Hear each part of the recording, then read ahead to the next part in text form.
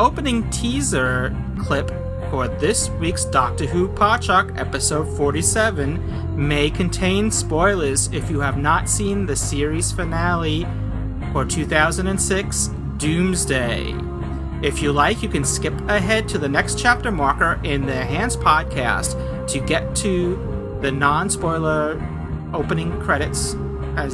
Or if you're not using the Enhanced podcast, it's roughly about 2 minutes and 30 seconds to skip ahead, and that will bring you to the usual opening of our episode after the teaser clip.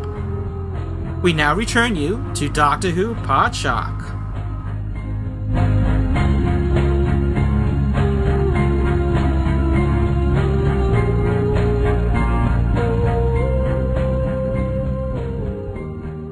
This world, you warned us there'd be more Cybermen. So we sealed them inside the factories. Except people argued. Said they were living. We should help them. And the debate went on. But all that time, the Cybermen made plans. Infiltrated this version of Torchwood, mapped themselves onto your world, and then vanished. When was this? 3 years ago. It's taken them 3 years to cross the void, but we can pop to and fro in a second. Must be the sheer mass of 5 million Cybermen crossing all at once. Yeah, Mickey said you'd rattle off that sort of stuff. Oh, where is the Mickey boy? He went ahead first. Any chance to go and find Miss Rose Tyler? She's your daughter. You do know that, as Mickey explained. She's not mine. She's the child of a dead man. Look at it. A world of peace. They're calling this the Golden Age. Who's the president now? And a woman called Harriet Jones. I'll keep an eye on her. But it's a lie. Temperatures have risen by 2 degrees in the past 6 months. The ice caps are melting. They're saying all this is going to be flooded. That's not just global warming, is it?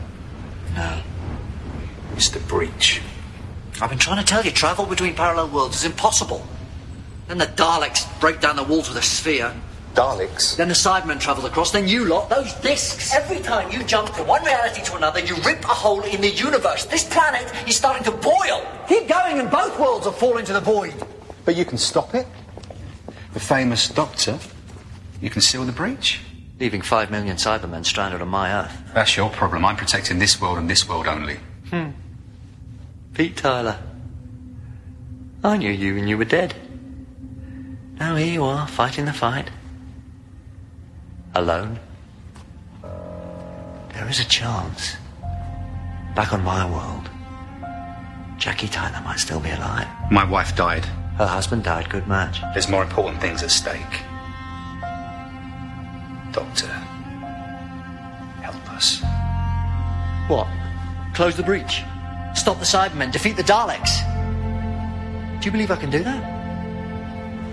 Yes. Maybe that's all I need.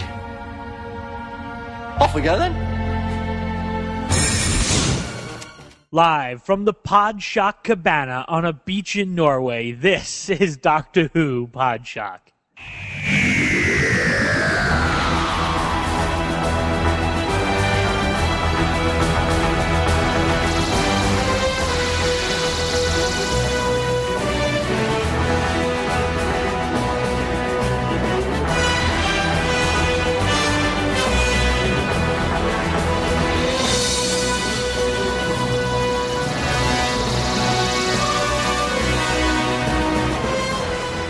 This is Doctor Who Podshock, episode 47 for the week of July 10th, 2006. My name is Ken Deep, and joining me in the cabana right next door, sort of, Mr. Louis Trapani. Hello. His name is Louis. No, Oh my.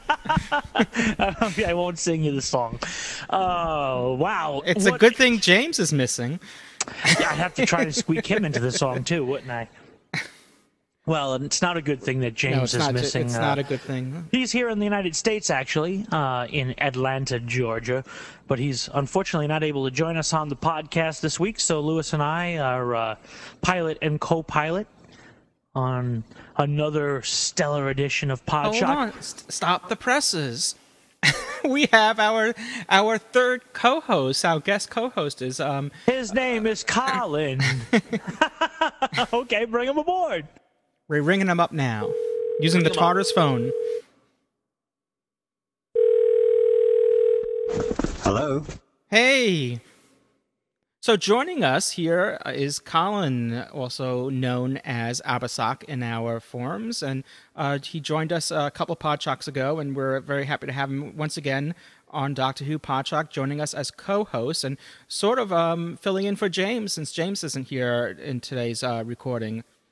Oh, God, I wouldn't build me up that close. I wouldn't be that good.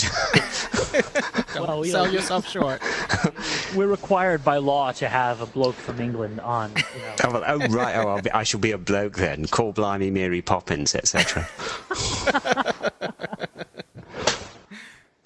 So, yes, thank you so much, Colin, for being here, and it wouldn't be the same without you, so... I don't know where I'm going with this. No, it would be Right. Okie dokie. with Lewis and I. Well, I'm very glad to be here. Thank you for having me. So right off the bat, let's jump into the newsroom. There's a lot to talk about, especially with the airing of Series 2 finale Doomsday yesterday, as we're recording this on Sunday, the 9th of July. Mm-hmm. There's also some news in the Doctor Who newsroom now. This entire podcast is probably be riddled with spoilers, so we're trying to give you a little advanced warning on that, both in the newsroom and in our review of Doomsday in the feature segment. So just give you the heads up, those of you who are spoiler sensitive, that this one's going to be filled with it. Yep. Well, this may be a spoiler for those that don't want to know anything about the next series. That's the for next year, the 2007 or Series 3. We had announced in a couple Podshock episodes ago that a likely companion was being reported on through some of the tabloids was Freema Agyeman, and I'm not sure if I'm pronouncing her last name correctly or not, was rumored to be the new companion. And then when Army Ghost came to the screen, her character was killed off, and we were all like scratching our heads on how could she be the new companion and so forth. But since last week's recording of Doctor Who Podshock, news came out that she is going to be the new companion, and she's playing an entirely different character altogether, a character known that will be known as Martha Jones, and will be introduced in the next series. So sort of like a Lala Ward thing going on here, where we first meet her in one season, and then she comes back as a companion in the next, playing a different character altogether. Or like Ian Marter, who was in... That's true. Carnival of Monsters, or Colin Baker. Colin Baker actually... Well, Colin Baker didn't come back as a companion. Now, that's true. He's back as the Doctor himself. So they're continuing a tradition, eh? Yeah.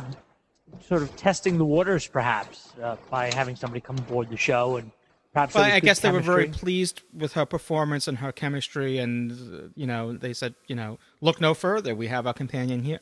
Mm-hmm. There's a little bit of debate whether she'll be introduced in the next Christmas story, or will they wait till the start of the actual Series 3. What I'd heard was that she was coming in season 3, which suggests to me that she's not going to be in the Christmas invasion. So that's my feeling as well. And here's once again a spoiler warning, as we're about to talk a little bit about Doomsday. But this leads to another story that we've being that we're on the subject of so companions. If you haven't seen Doomsday, you might want to skip ahead. Catherine Tate has been tapped to play The Runaway Bride, which is the title of the next Christmas story, The Runaway Bride, or Doctor Who and The Runaway Bride. And her name apparently is Donna. The character's name is Donna, and she makes a mysterious appearance at the end of Doomsday, just popping in the TARDIS. Now, rumors are flying all over the place, many of them inaccurate, as we've come to know that you can't trust the rumor mill. Everything from that she's a cyber woman to all just absolute craziness. But at this point, all we know is that there's a woman in a bride's dress standing in the TARDIS at the very end of Doomsday, and she's apparently a comedian. Mm-hmm. And, I went on to IMDb, and she made an appearance on the Children in Need special on the same weekend as Doctor Who, as David Tennant and Billie Piper did this past November, early November. For those that are unaware, maybe our friends overseas, well, I say overseas, I mean in America, Catherine Tate is, well, she's a very well-known comedian over here, perhaps not as well-known. Am I bothered? That, well, yeah, I'm bothered. Not as well known as Peter Kay, perhaps, but her TV series in the last couple of years has come up really well. It's certainly caused mixed feelings on places like Outpost Gallifrey, where some people have said, "Oh, this will be absolutely great," and some people have said, "Oh my God, I'm not going to watch this at all," which is frankly a stupid reaction, because I think if you don't like the comedian, then watch it, because she, like Peter Kay, she might be completely different from what you might expect. And not just only Peter Kay, but also Simon Pegg as well played, against type as well when he was in The Long Game last year. Mm-hmm. I mean, if anybody gets a chance to see some of her characters, I must admit, when I first saw the start of her series, it took me a couple of episodes to get into it, but I am actually I'll admit, I'm quite a fan of hers. And people say, yeah, well, her comedy sort of concentrates on things like repetition and well-known catchphrases, but I mean, that's nothing new in comedy. Yeah. So, and I do think she's very talented. I don't know her in terms of how she is as an actress, which is what she was before she became a comedian. But I think it'll either be really good or it'll cause people to cringe, so we'll just have to wait and see. Now, Colin, from what you saw yesterday in the last minute of the episode Doomsday, I mean, there was only a few lines that she had, hardly any at all. But from what you could tell, and based on your knowledge of seeing her in her own show, is it the character is similar? Is it against type, as Lewis had mentioned? Well, she does this. She has this one character that she does in her shows, and it's this woman who's sort of a middle-class, sort of single woman who is absolutely desperate to get married.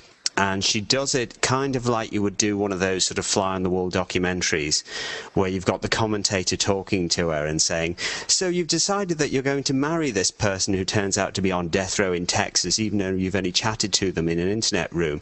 Do you think that's wise?" And she'll come back with things like, "Well, Karen, I think there's always people that will be ready to judge people before they've met them." And she comes across as this sort of rather sad character who's very defensive. So when she turned up in the episode yesterday, I mean, it was such an intense and powerful moment. And the Doctor stood there and you're thinking, oh my God, this is total loss for him. And then he turns round and there's this woman there with a dress, and she turns round and it was Catherine Tate. And everybody in my house went, "What?" I honestly thought for a second that all of a sudden a different show had come on, because I was absolutely astonished to see her. It was just like, what the hell is she doing here? Well, they did do a good job of keeping this pretty much under wraps, because the news didn't break until after Doomsday came out, to my knowledge, till that was transmitted about her, appearing in the Christmas special. Well, there was certainly no clue of it over here, but then again, I'm not a very attentive person, so it could have been on the front page of all the papers and I might not have seen it. But no, I was absolutely astonished when I saw it. Well, I noticed that similar to the Parting of the Ways last season, there's a cut where we go from the Rose situation to where Catherine Tate appears. That this scene could have been filmed, weeks apart. There isn't anything that deliberately joins it to the start, the rest of the episode. So this could have been something that, again, like when they snuck David Tennant in last year to do the regeneration scene, this scene could have been just snuck in very last minute. I mean, really you only had David Tennant and Catherine Tate in the scene. They probably could have done Ken, I know you haven't listened to the commentary yet for Doomsday, but the commentary, I believe, was recorded. I think Russell T Davies mentions it was 10 weeks before the transmission of that episode. So she was in it. So I guess, I mean, you could very well be right, but she's it's been filmed for some while, some time. Well, we also know that the series of 4 episodes, meaning the Rise of the Cybermen, Age of Steel, Army of Ghosts, and Doomsday, were was viewed as like a 4-part saga, with Graham Harper directing all 4 parts, and it was a shooting block with shooting block included. Yeah. Yeah. Well, Russell T Davies speaks about Catherine Tate, and he goes to say Doctor Who and Catherine Tate is just the most irresistible combination, a genuine treat for Christmas viewing. After 2 years of traveling with Rose, the TARDIS is in for a bumpy ride with Donna on board. I certainly wouldn't particularly fancy the opportunity of a trip in the TARDIS with Catherine Tate. Not based on some of the characters, not on her personally. I'm sure she's an absolutely fantastic person, but the one I would have actually been intrigued to see, and I think we'd only have got away with it for a Children in Need special, would have been the grandma character that she does. I don't know if you've ever seen this other character she plays, this absolutely awful woman who is one of these old grandmas that's got to the age where she really doesn't give a damn and says absolutely outrageous things and is completely two-faced and will tell you one thing and then 2 minutes later completely contradict herself and swear blind she never said it, and her language is absolutely appalling. But it's one of those ones where you laugh more for shock value than out of anything else, because of some of the things she says just leave you with your mouth open. Well, something to look forward to this Christmas. What is it, 107 more days, 106 more days? Not that we're counting. 179 days. What was it, Ken? 179 as of this all right. It was 180 yesterday, according to the... I couldn't remember. I thought it was 1... Yeah. Was it one? I thought they said 170 myself, but... Okay, so maybe we're at 169, even better. It's going to be less than that by the time people hear this anyway, isn't it? 10 days, Colin. Exactly. Look on the positive side.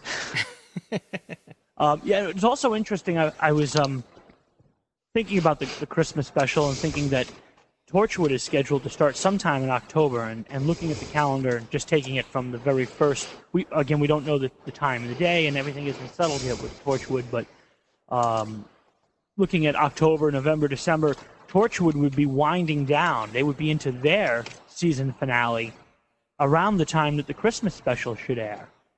So, we'll definitely be in for, towards the end of 2006, be in for you figure at least, if they mirror Doctor Who at all, they may have a 2-part season finale, and then you'll have the Doctor Who Christmas special as well. Mm-hmm. I think, would guess, knowing Lewis the way I do, that he's probably, like I am, relieved that it's just not another invasion story. Well,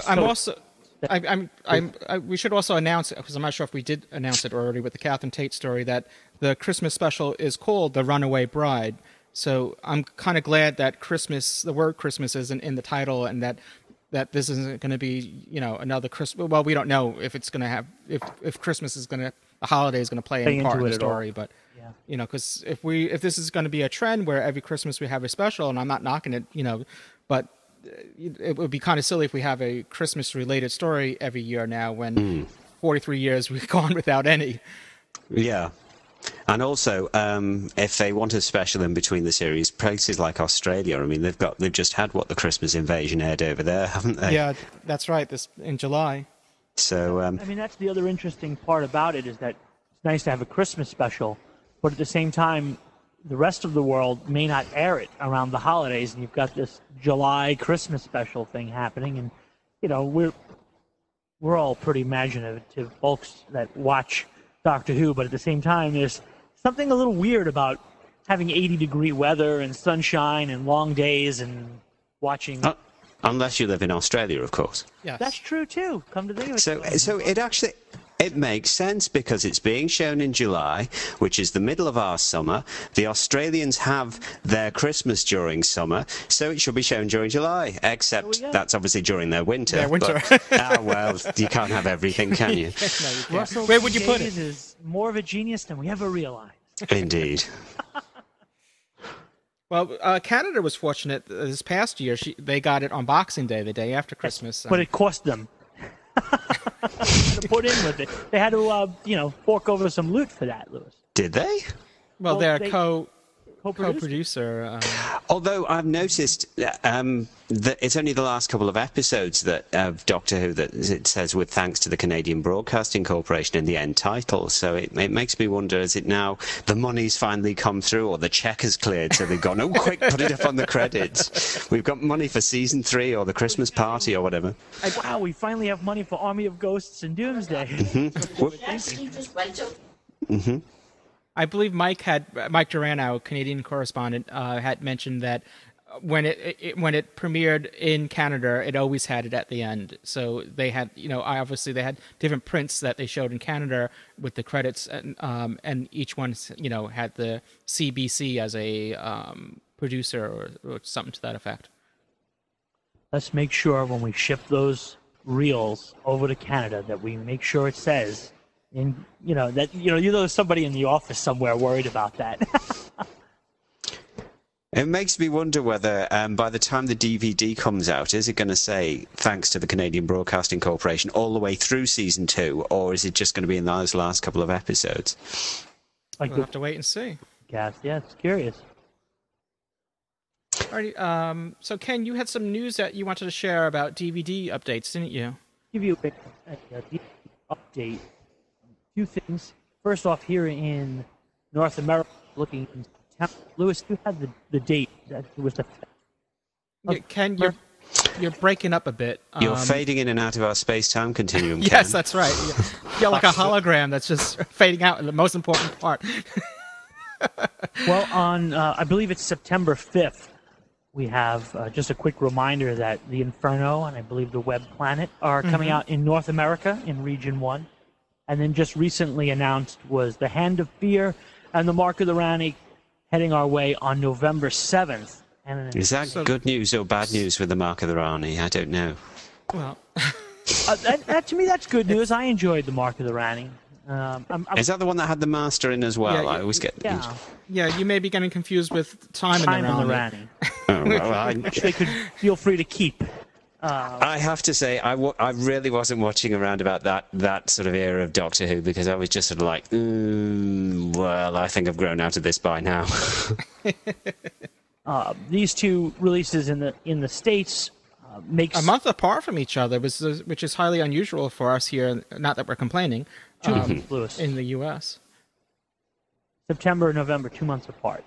Oh yes, that's right. October. But this is in between those two. It is of note that they're speeding the timetable up a little bit, going from a 3 or a 4 month gap to having only 2 months between releases, bringing us to approximately a DVD a month. 12 a year. We did get some box sets and some things, so they're definitely speeding up the releases, which is great. It's great news.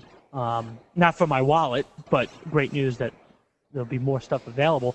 And announced just recently in the UK in January 2007 is the Return of the Master box set on DVD, and that will include The Keeper of Traken, Legopolis, and Castrovalva, and also marks the recording of Anthony Ainley's final commentary. He recorded a commentary for Keeper of Traken, so... that's been... Was that on the VHS release? No. No, so, they didn't have commentaries on the VHS ones, did they? No. So this is. So he recorded this commentary. They had just started the DVDs. So it took them this long for this DVD to come out? Yeah. That's very bizarre. It is. But we watch a bizarre show. Because he passed away some time ago. Yes.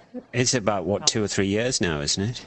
Yeah, it's been in the can for that long, which makes me wonder how much stuff is really archived already at the restoration team. And, again, we're just waiting for it all to come out. When I hear the restoration team is actually moving pretty quickly on restoring a lot of the Doctor Who material. And, yes. Not their choice not to release it as quickly as they can finish it. So.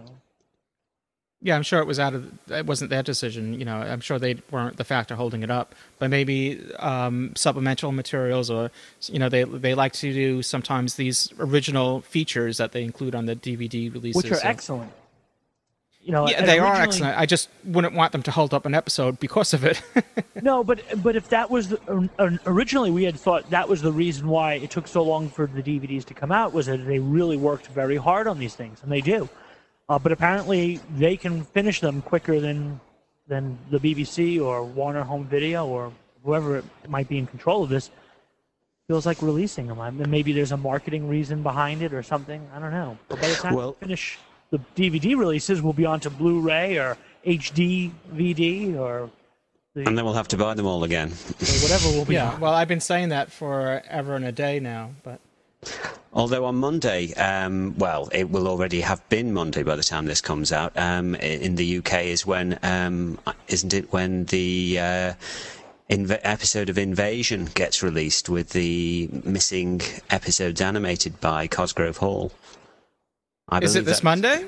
I believe so. I mean, on the BBC website, news stated 6th of July. On Saturday, we find out what the Cybermen are planning in Doomsday. On Monday, Rise of the Cybermen comes out on DVD. Is that the same one? I don't know. Oh, no, it's in November. I do apologise. It's in November. Sorry for anybody whose hopes I've got up there. So, helps if you read these things, doesn't it? Yeah, November. Okay. Yeah, I know.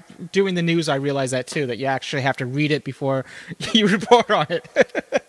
There we go. Podshock. Helping you with information you didn't know. So, Ken, did you have any other news? That was it for me, sir.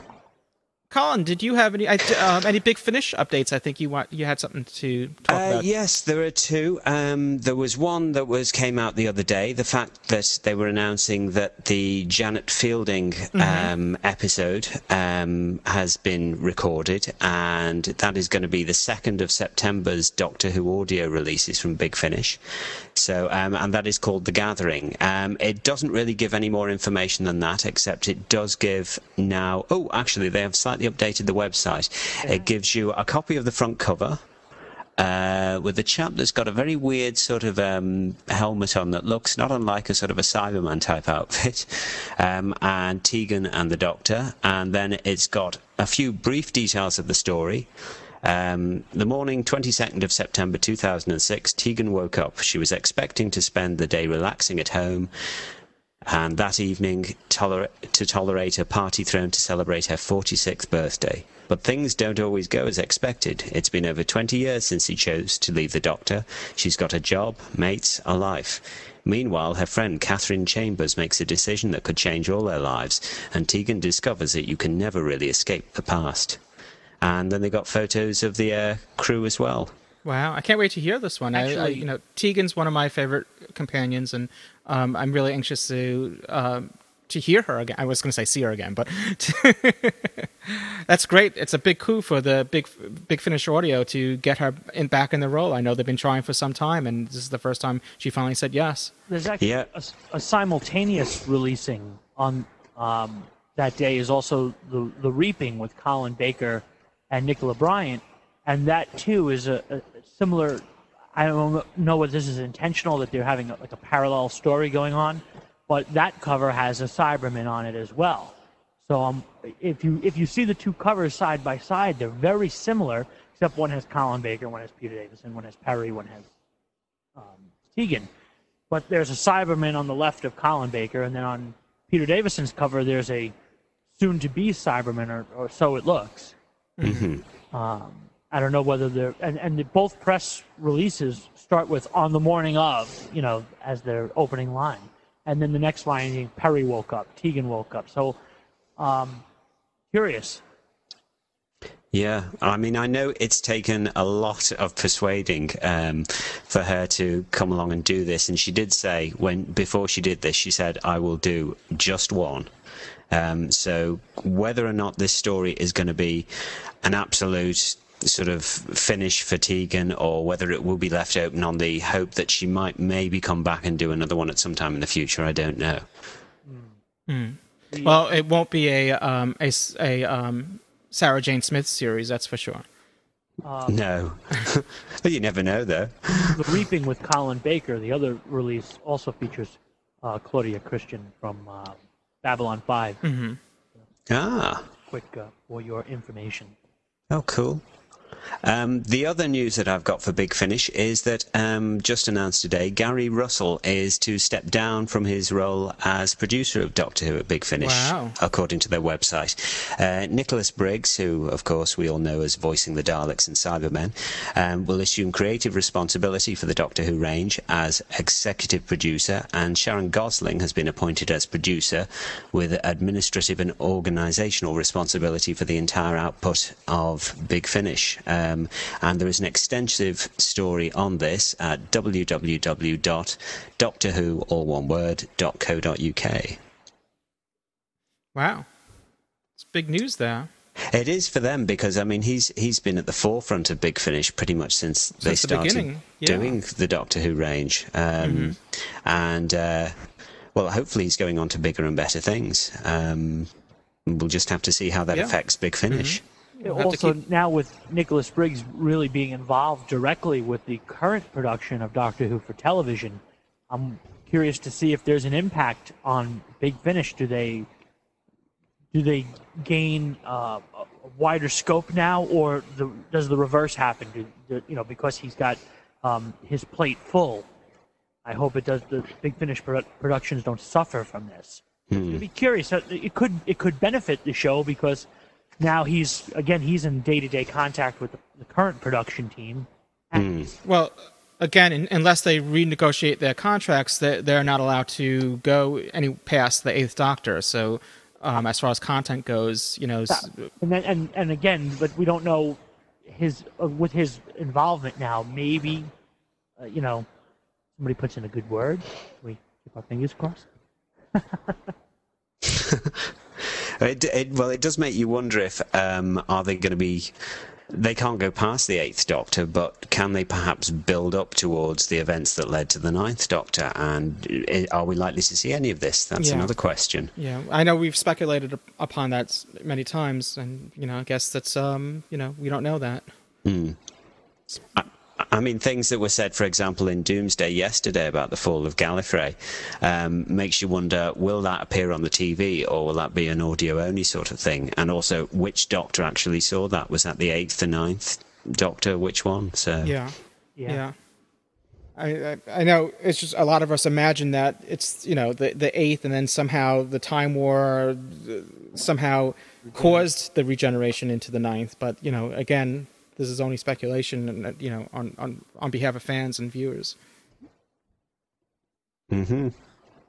All right, so we'll be right back with our review. Could I just add one more item of news? Absolutely. In my local area, I've mentioned this before on the website, but the tourist attraction known as Spaceport, which is basically on the Wirral side of the River Mersey, opposite from Liverpool, there's a ferry terminal there which has an attraction called Spaceport, and on Thursday the 22nd of September, on Saturday the 30th of September until early January 2007, they have been selected as the venue for the Doctor Who Up Close exhibition. They're going to be covering a variety of exhibits from both the first and second seasons of the new series. They've got a website address if anybody's interested. There isn't much detail up there at the moment, but their main address is www.spaceport, all one word, .org.uk. And there is also the main exhibition website for the Doctor Who exhibitions, which is www.DoctorWhoExhibitions, all one word again, .com. And if you keep checking out either of those websites, hopefully soon there will be some more information on that. Oh, very good. So once again, we'll be right back with Doctor Who Podshock. Hi, this is Eugene Washington, and you are listening to Doctor Who Podshock. Brilliant.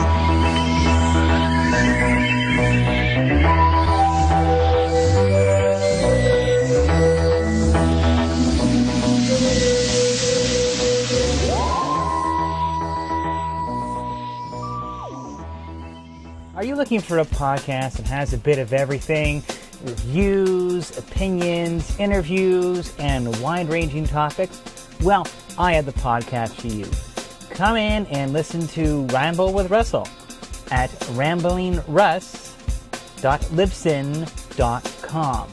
I have a wide range of topics and a wide range of guests. If you're looking for a little bit something different and some variety and a lot of fun, please come and listen to my podcast.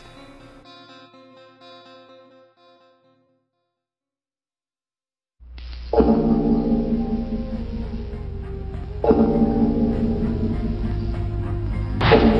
hear that? That's a warning. The TARDIS is dying.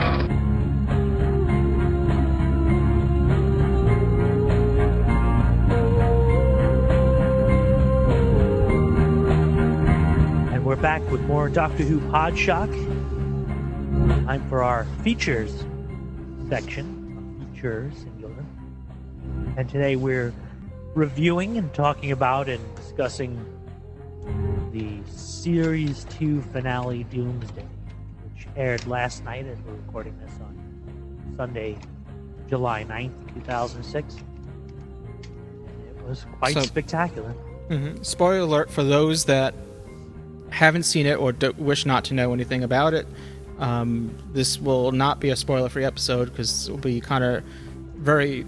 it would be kind of a very short review if we had to keep this spoiler-free. Well, so, indeed. So be warned. Spoiler after spoiler in this episode.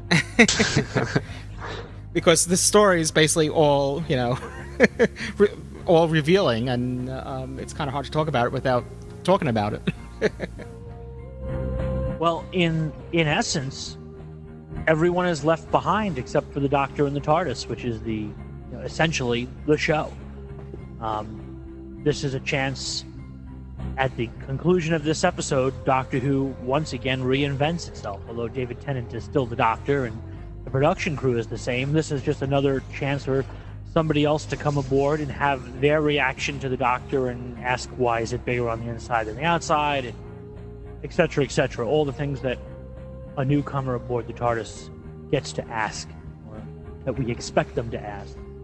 But this story is the conclusion of a two-part story, which it actually didn't know it till we watched it last week, is actually part 4 of 4, if you think of it joined together with The Rise of the Cybermen and Age of Steel. It really is one very long story.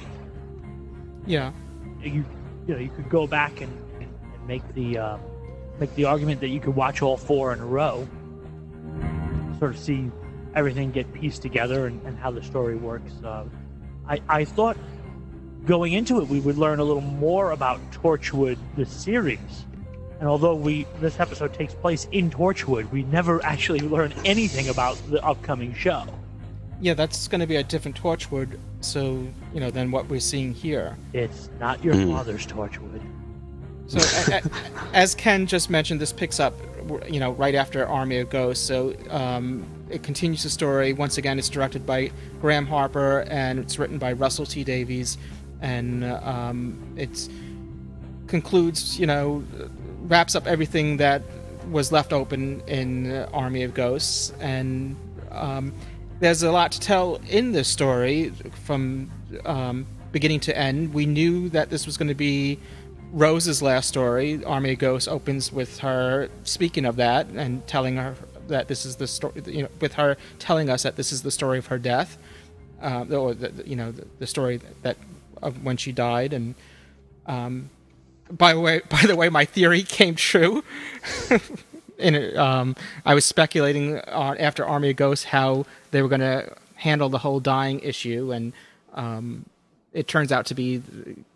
Well, again, spoiler alert. We already gave our spoiler alert, so no more spoiler alerts. Yeah. Where she is on the parallel Earth, the alternate Earth. And stranded there. She's written off as dead here on our Earth. But she didn't go in a way I expected. I thought that she might make the choice to go because some threat had happened, but obviously, from what we saw yesterday, she was far from willing to do that. Yeah. Yeah, I thought that she may have gone earlier in the story. And actually, the story, first off, clocks out at just shy of 47 minutes. It runs a little longer than the normal Doctor Who episode. And there is a lot to tell. There's a lot crammed into it. Towards the end, though, once the split happens between the Doctor and Rose, where she's now stranded in the alternate Earth, the story takes a turn. It almost, the last 5 or 6 minutes is almost a separate feel, a whole different tone to the storytelling. Yes. It really, the episode could have easily ended once they were separated, and there's a little bit of they're leaning against the wall, you know, and then there's that separation there.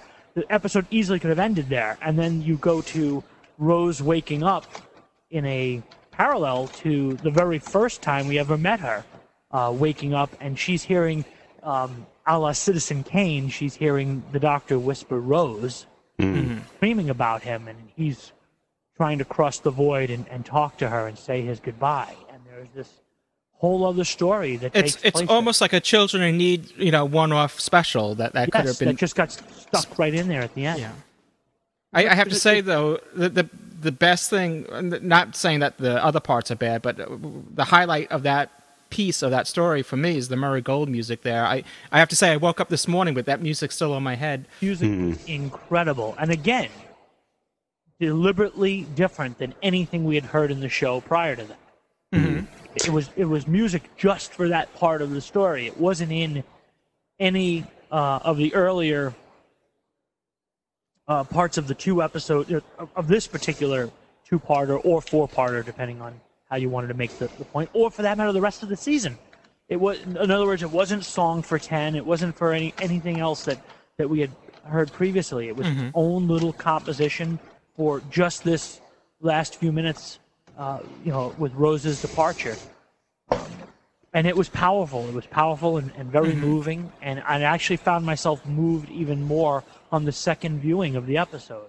I'm exactly the same with that. I had sort of the adrenaline going for the first part because I'd sort of got over that's how they're resolving it. But then when I watched it, knowing what's going to happen, it feels a lot more powerful. I think both Ken and I mentioned that on the second viewing, I think we both enjoyed it more. Yes, and Lewis and I spoke about this because Lewis and I being real hardcore Star Wars fans, we always say that on viewing a Star Wars movie, the second viewing is always the better of the 2 viewings because you've got your guard up. You're dying to get the answers on the first one. On the second viewing, you allow yourself. You're not looking for the information. You're letting it happen, and you're enjoying. Yeah, you can relax a bit. I think the same thing happened last night where we kind of knew what we were getting into, and we were waiting for those answers.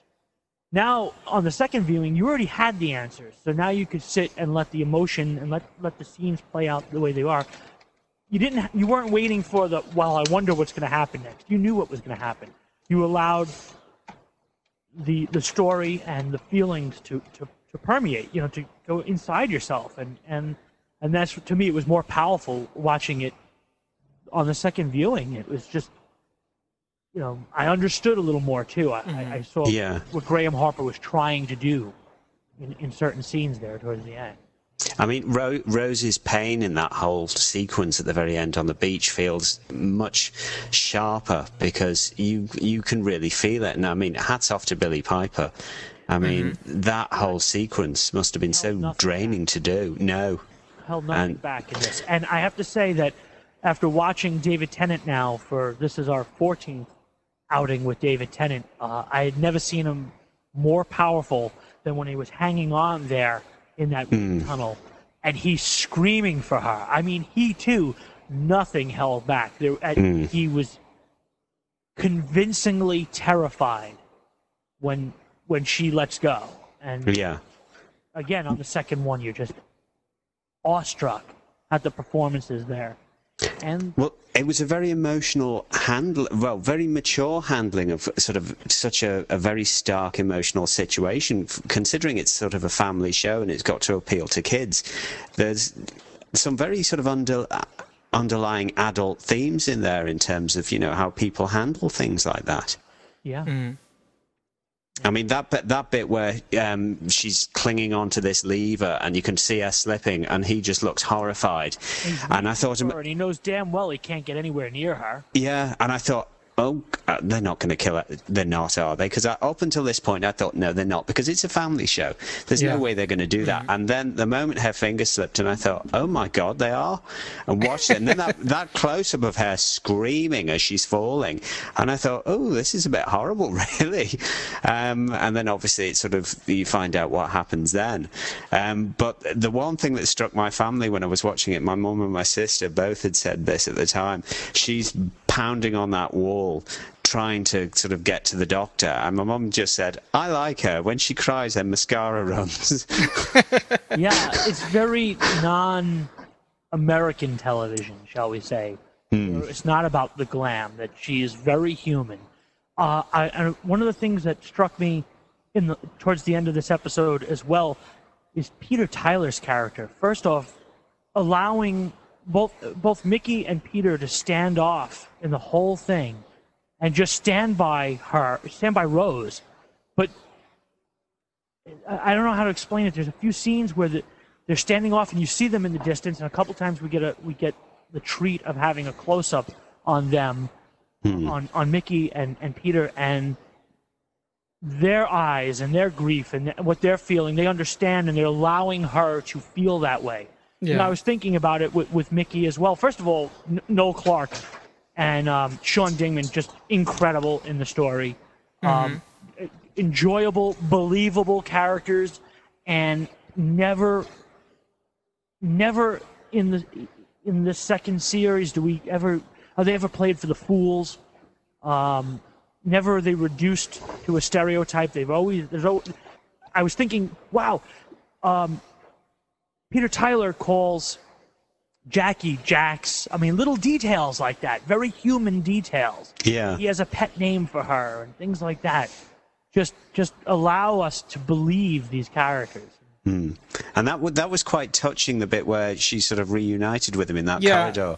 It's one of my favorite scenes in this episode. With a little humor. Oh, yeah. A little bit of humor with how rich, And understandable humor as well. It wasn't sort of jackhammered into the audience or anything like that. It was quite subtly done. Yeah. And it didn't feel hurried as well. It's the fact that they'd had these really emotionally pounding moments where, she's running for her life and you're thinking, oh, God, how's she going to get out of this? And then they can take all of this time just to have this almost seemingly relaxed reunion with peace. Yeah. I mean, I must admit, there was one point where I was thinking, aren't those Cybermen still coming up the stairs? That's just what I was going to say. They set up the Cybermen coming up the stairs, and there's this long scene there. And you're like, oh boy, they just get blasted. Russell T. Davies in the commentary comments on this, and where he said, if you had to do it over again, they would have somehow sealed the doors or somehow made some sort of excuse, to why they had that moment, to do what they could do. But the only way weren't just continuing to go up to the roof or something, Well, yeah, maybe they didn't see her duck out through the door, because obviously the Daleks can extinguisher and left. Well, exactly, Maybe if the Daleks can whoop their asses so easily that, they don't really see Jackie ducking out of a door, No,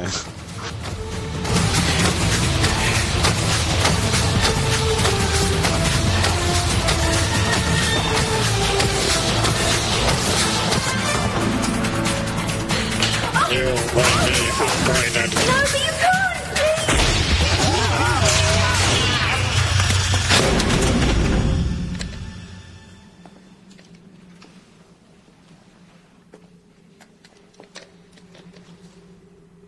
Pete! Hello, Jax. I said there were ghosts, but that's not fair. Why him? I'm not a ghost. But you're dead. You died 20 years ago, Pete. It's Pete from a different universe. There are parallel worlds, Jackie. Every single decision we make creates a parallel existence, a different dimension where... Oh, you can shut up.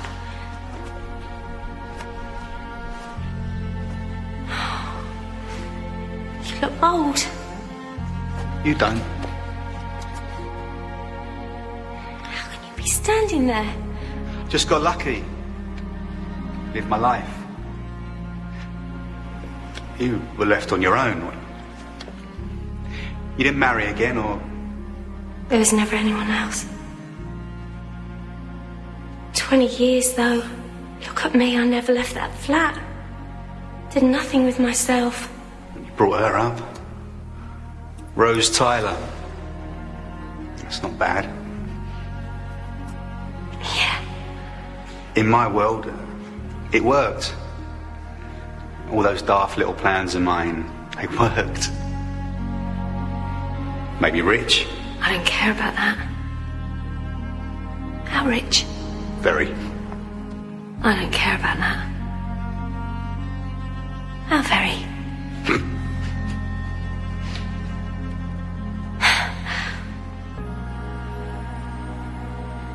Thing is though, Jax, you're not my wife. I'm sorry, but you're not. I mean, we both. You know, it's just sort of... Oh, come here.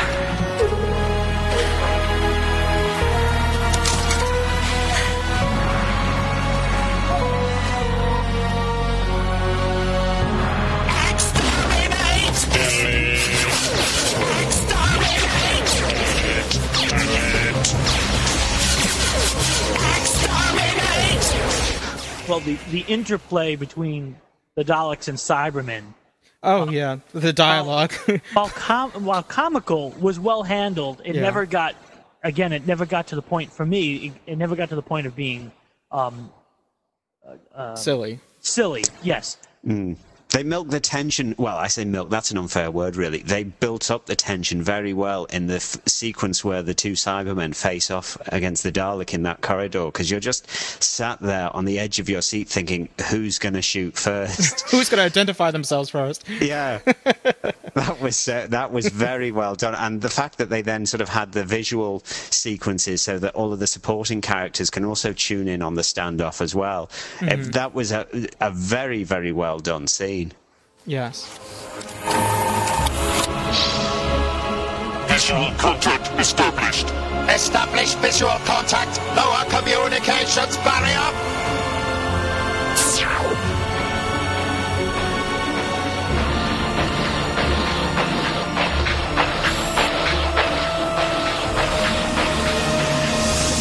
Identify yourselves.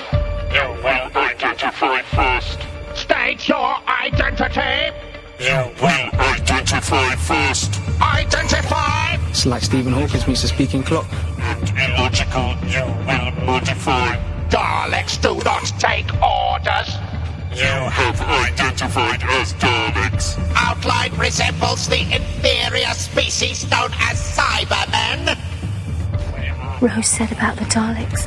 She was terrified of them. What have they done to her, Doctor? Is she dead?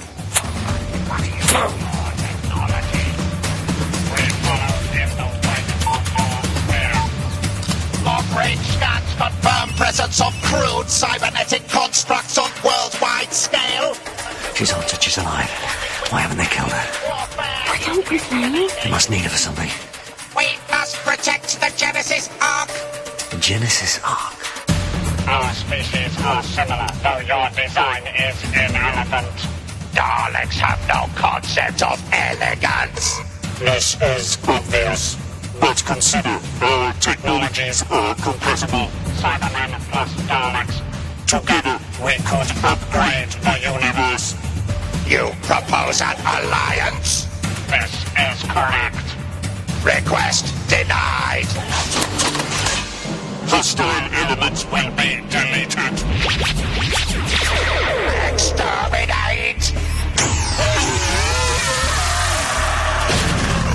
Open visual link. Daleks be warned. You have declared war upon the Cybermen. This is not war. This is pest control. We have 5 million Cybermen. How many are you? 4. You would destroy the Cybermen with 4 Daleks. We would destroy the Cybermen with 1 Dalek. You are superior in only one respect. What is that? You are better at dying. Raise communications barrier. Cybermen, the Daleks saying, 500, everybody said 500,000 or 5 million Cybermen, 4 Daleks, and he's like, the Dalek responds, we only need 1 to beat you. Just the Daleks' cockiness, melted down to one simple sentence, and it was shown. We through Russell T Davies' Dalek episodes, we've seen that one single Dalek is incredibly powerful. I, being a Cyberman guy myself, didn't really like the Cybermen being reduced to helpless. So that.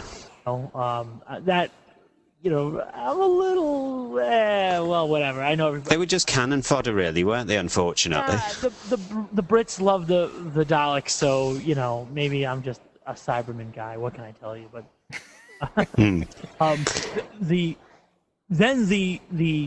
transposition of the Doctor and the Daleks, and he's saying, 500 Cybermen, Rose saying 5 million Cybermen, may be a joke to you, but one Doctor, and then they're just terrified. A play on the MasterCard commercials that I'm sure the UK have as well as the US with the priceless marketing campaign where And you notice this, it's the second time in the series that I've seen the Daleks sort of slightly back up when they're surprised by something. The first time was when Christopher Eccleston bulls them out in the last season finale, and then this time Rose mentions the Doctor, and they all sort of jump back slightly. That was cool. And I love the reverence when they mentioned the Emperor Dalek, and the Emperor Dalek. It was like Homer Simpson and donuts. Well, they were. I mean, these guys. This cult of Skaro? I mean, I have to admit, I do not have the depth and breadth of knowledge of you guys. Has this ever been mentioned before in Doctor Who? No, I don't think so. Yeah. There were Daleks with names, Alpha and Beta, going back to Evil of the Daleks. That was when Patrick Troughton's Doctor humanized them. He introduced the human element into them. And sort of gave them names or whatever, but I'm pretty sure it ended there. So this was something again introduced by the new Doctor Who team. I guess to just another layer of things. Let me get your take on this. Both of you guys, were you surprised at what was inside the Genesis Ark? Well, it was it was surprising once it was revealed that it was a Time Lord device, and because there was so much speculation on what the Genesis Ark was, and we all just assumed since it was Dalek shaped that it was a Dalek invention or a Dalek creation, So it was when it was initially said, its origins were that of the Time Lord's planet, and is it odd that they still haven't used the name Gallifrey in the series yet? It's always the Time Lord's home world or whatever. So anyway, so then it just all our speculations kind of went out the window and started like reevaluating what it could be, and so I thought that was an interesting twist. I did think when we first saw this thing closing up on the camera and there was a blue light on the top, and I thought, oh God, is it going to be Davros? And I was kind of hoping it wasn't going to be. I think that was intentional. They were trying to, make us think that. And I said that in the forums. I think Davros is too obvious an answer. I'm very pleased it wasn't Davros. I'm Davros out, to be honest with you. Well, there are ways of using him again. I mean, Big Finish in their they did a special for the what was the last anniversary of the Doctor, the 40th. They did a series of 3 adventures for different Doctors up against different sort of enemies, and the 6th Doctor came up against Davros, and they kind of handled that in a really intelligent way. They sort of looked into his past and into his character, and they didn't have the Daleks, and it was really interesting, that sort of tennis match between him and the Doctor in terms of intellect again. So there are ways of doing it, but I'm glad it wasn't done here. I think that would have been just too many things being thrown into the mix. And I'm not anti Davros. I think I would appreciate him more with Big Finish, because Big Finish has the luxury of building up to things or taking their time with certain things and developing certain things that you don't have the luxury of in a 45-minute high-budget television series. Yeah. To me, I don't have a problem with him being in Big Finish. Actually, I kind of like that. For me, it would be a chance to reevaluate the character, but I wouldn't want to see him in the new series. And to Lewis's comment about them not mentioning Gallifrey, I'm wondering if that's intentional by Russell T Davies. I hadn't actually noticed that yet. my theory that Gallifrey's in hiding, or somehow there's a reason why they're not using the name. I don't know. It'll be fun to find out. Copyright reasons. Time will tell. Well, as far as I know, BBC owns. It's not like Terry Nation where, So I don't know. The guy who wrote The Deadly Assassin has. Oh my! Was Gallifrey the first time it was mentioned? Robert Holmes mentioned it in the Time Warrior. That was the first time that it was ever, the planet name was ever used. I've got two other points on the Genesis device. Sure. Mm-hmm. One is, why call it the Genesis device? Because Genesis, to me, I'm not sort of any biblical expert, suggests either beginnings or creation. And that didn't do either. It wasn't the beginning of the Daleks, and it didn't create them. It just sort of held them. So why have they got this biblical reference? And secondly, why come to Earth with it if they need a time traveller, unless they were after somebody like Sarah Jane? Yeah, well, to answer the second one first, if you listen to the commentary for this episode, Russell T Davies sort of tries to get around that as well, where because Russell T Davies asked the same question of himself, regarding why did they come to Earth, and he just writes it off saying that modern day England would be the best possible chance to find a time traveler. I don't understand why they would. That's where all the trendy time travelers are hanging out these days, isn't it? Apparently, that's the ninth and 10th Doctor hang out there more often than any other Doctor. So it's new brick cool again, isn't it? Brick culture. So it wasn't really a explanation that it was just sort of like a throwaway explanation. So it's kind of a James Bond film type ego, isn't it? What was it? Was it GoldenEye or whatever that said that they were going to sort of use a satellite device and strike London with it? And I thought, the rest of the world's going to be bothered by that, aren't they? So now it's not just attacking the world; it's like the entire universe now concentrating on London. So.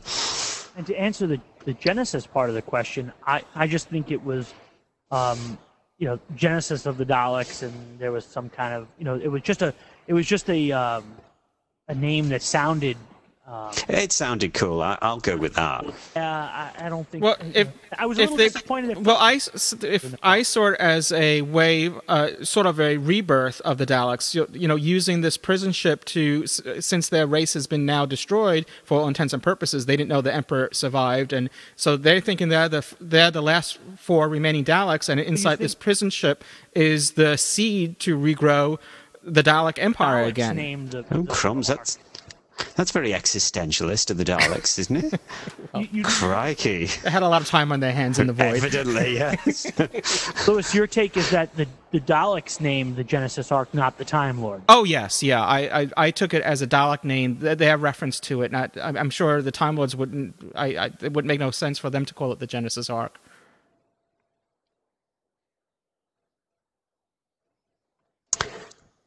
Okay, so well, it's gone all Radio 3 here again.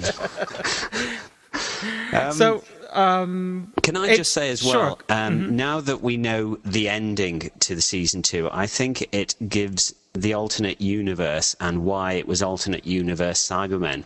For me, that makes a lot more sense, because I feel that the reason they were in the alternate universe and the reason that these things took out the alternate Jackie kind of leads up to the departure of Rose. Well, it works. Yeah, it works very much in their favor, so they can make it nice, tidy, clean excerpt. Because there's no other way they could have done this without really it being messy. Yeah, but now a lot of people were saying, well, why didn't they just use sort of the Cybermen in this universe? Why did they have to use Cybermen from an alternate universe? And really, it's the only reason I can think of that makes sense, because they have to do something that means that Rose is separated from the Doctor and can't get back to him, and therefore, if they'd use Cybermen in this universe, they've got no reason to jump over to a parallel universe or anything. Well, yes, I agree. The true test will be now whether or not we'll get to see our universe Cybermen in the future, or is it always going to be this alternate Cybermen, that we Lewis, see? You made a good point yesterday about the plot hole when we were watching this, that there are two Well, two that we know of. There's probably more. If we can backtrack, we know that whole end sequence where they open up and the rift or whatever and suck everything back into the void, and this is done because that particle, that void matter around that's surrounding people and anything that's been through the void between the universes gets sucked back in. So that's why Rose and the Doctor were in danger of being sucked in it because they've been through it, but Jackie wasn't. But there's a little plot hole is that, well, we know that the Daleks get sucked back through it, and we know the Cybermen get sucked back through the cracks in the universes. But what about the new Cybermen that the Cybermen were constructing or upgrading the humans? True. They didn't have that. They haven't been through the void. They haven't been between the universes, so they didn't have that matter, that particle of matter around them. So the Avon Cyberman,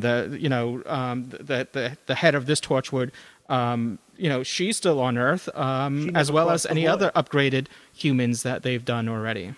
Yeah, she never crossed the void. She was only in this universe. And then the Black Dalek uses some kind of temporal something or other to get away. Yeah. In our universe.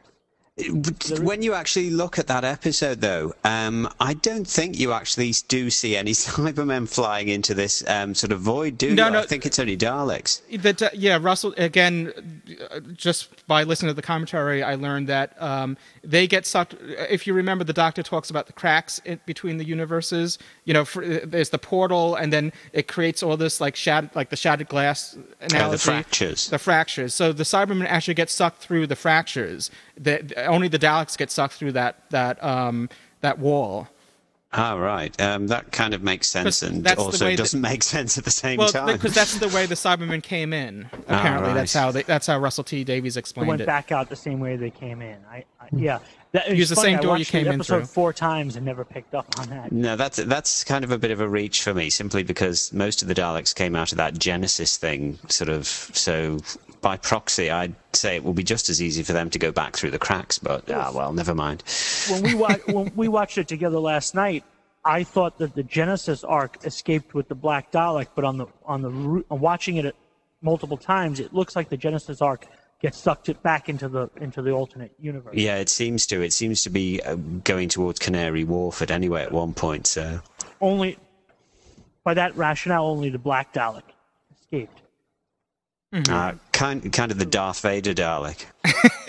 To answer Lewis's question to me last night, we were watching it, and he said, I think by accident there was a flub in there, and that there was a Cyberman without his helmet. Yeah, no, on. I watched it again. It was actually a soldier. A soldier, yeah. There were soldiers behind the Cybermen. Yeah, the first time I saw it, I said, "Was that a Cyberman without a helmet?" And then on watching it again, I realized it was one of the Torchwood soldiers. Which begs the question: here we have Cybermen on Earth, Daleks on Earth, ghosts on Earth, for all intents and purposes, before they were revealed as Cybermen. Yet no unit to be seen at all. You would think there would be at least a mention, a throwaway line. But it would have been kind of nice if those soldiers on the bridge had been unit soldiers. Yes, just something like that, just to give some, it's not like, I mean, we've seen unit last year, so it's not like, right. They don't exist like they're anymore. Ignoring them altogether. Yeah, but they're established here in the 21st century. It's not like they shut down UNIT, and we can explain it that way, that Torchwood is now, taken over from UNIT or whatever. So UNIT does still exist. Why not have some sort of, reference to it? Yeah.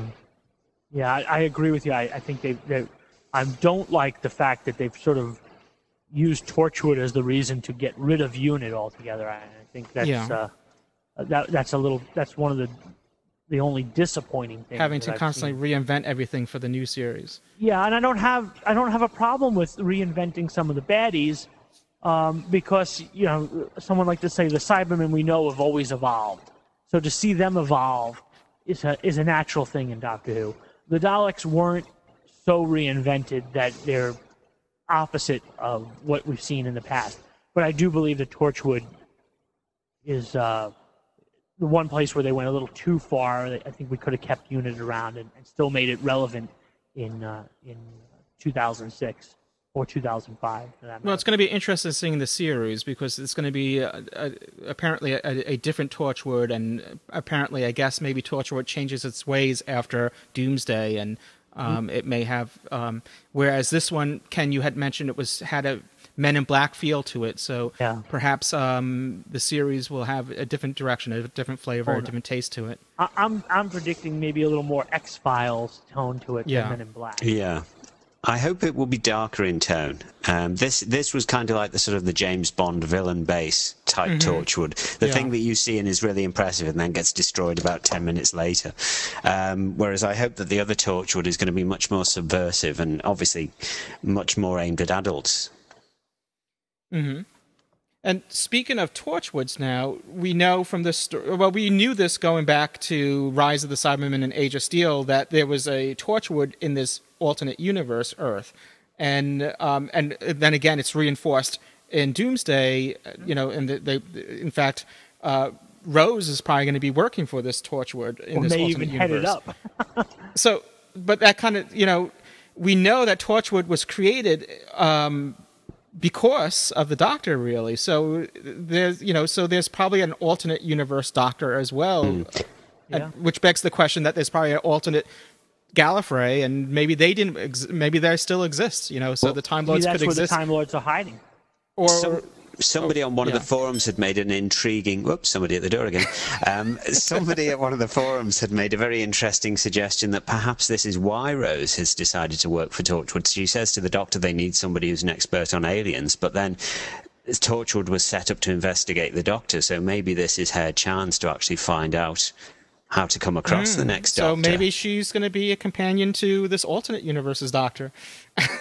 Or do something to try and get back to... our Earth, and in some future series come back as somebody that does something that is nearly devastating in her attempts to actually, a misguided attempt to actually get back to our universe. You never know. Nice. Well, so a couple quick random thoughts on Doomsday. Loved the idea of seeing Jake again.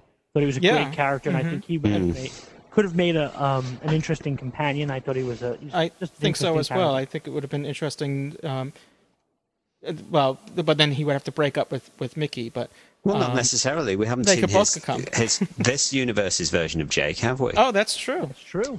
Who last time I saw was working as a children's TV presenter. So. Then we have the idea that the family is reunited in the alternate universe. We leave Rose with a mother and a father and a family unit, a boyfriend. A brother or sister on the way, apparently.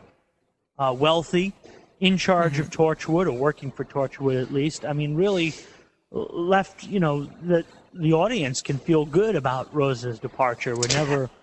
but then look on this. She's got all of this, and yet she hasn't got the one thing that she really does want, which is to be with the Doctor.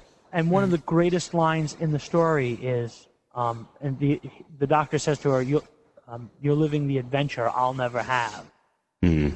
Which is just, again, upon multiple viewings, it made more and more sense to me, and it became that much deeper. Pardon the pun. Well, that's sort of going back to Father's Day when he speaks to the wedding the bride and groom in the church, and talking how ordinary their lives are, and how he would never have a life like that. Right. Yeah. Just really, I mean, there's so much to be said about the story. Individually, I couldn't give it a 5 hardest grown review, because you really do need Army of Ghosts, and to be quite honest with you, you really do need Rise of the Cybermen and Age of Steel to complete this story. But it is the finale of an epic 2 or 4-part adventure, depending on your take, and a fantastic finale, not only to Series 2, but to the 2-year journey of Rose Tyler. And bravo to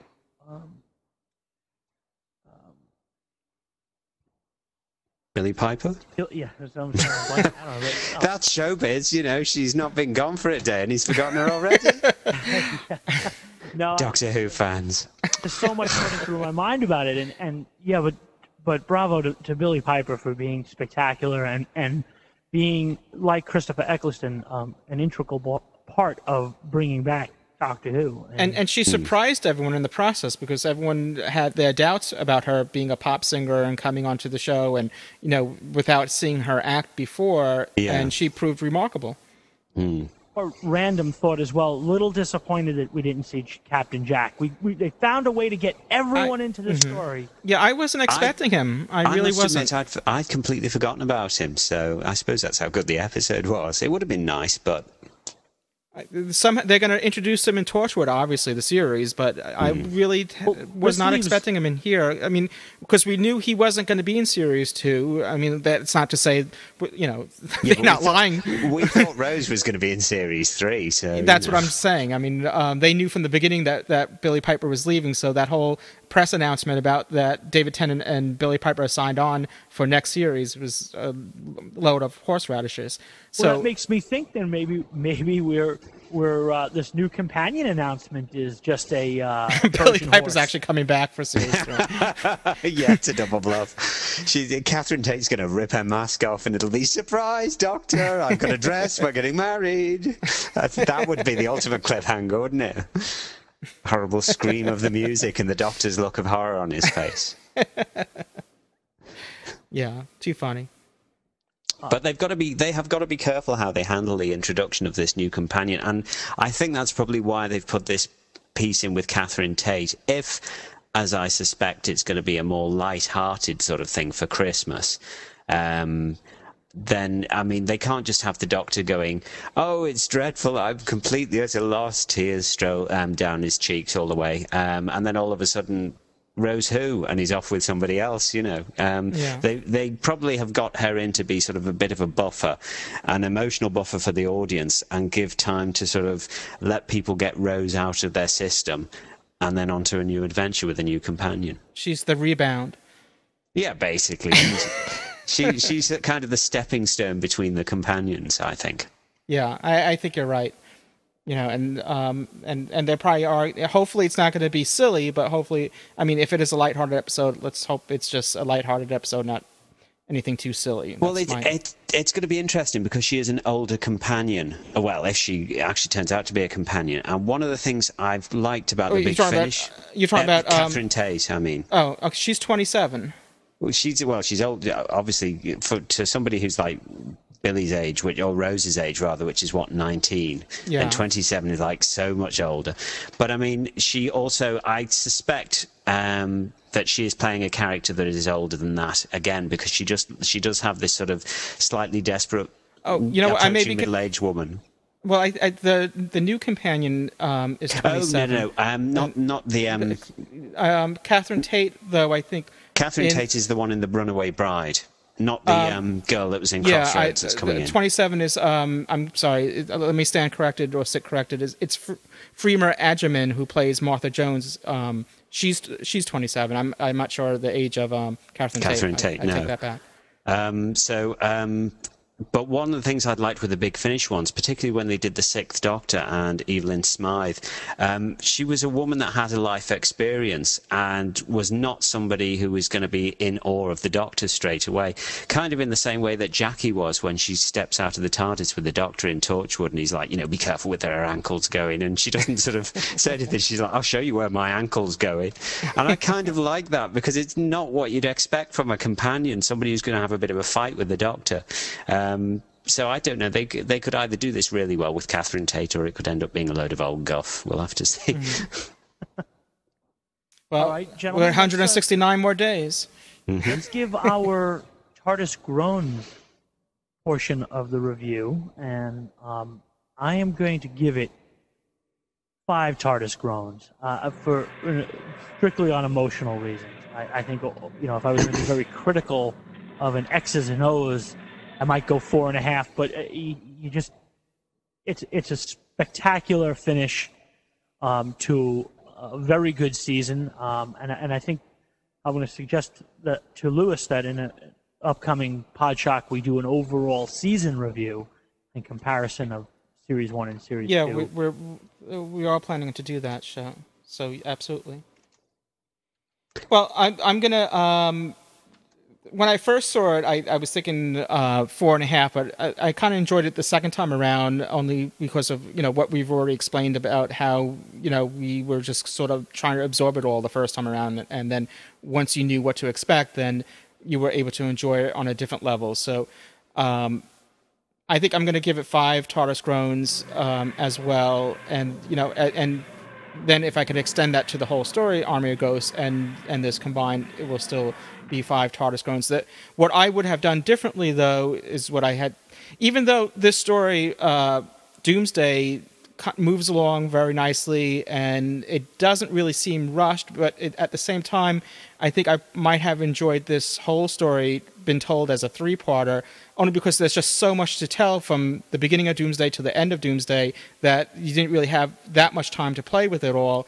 And this may be more fitting for when we talk about the series as a whole, but what I would have done differently was to make this a 3-parter, skip Love and Monsters. That comes to no surprise to some people.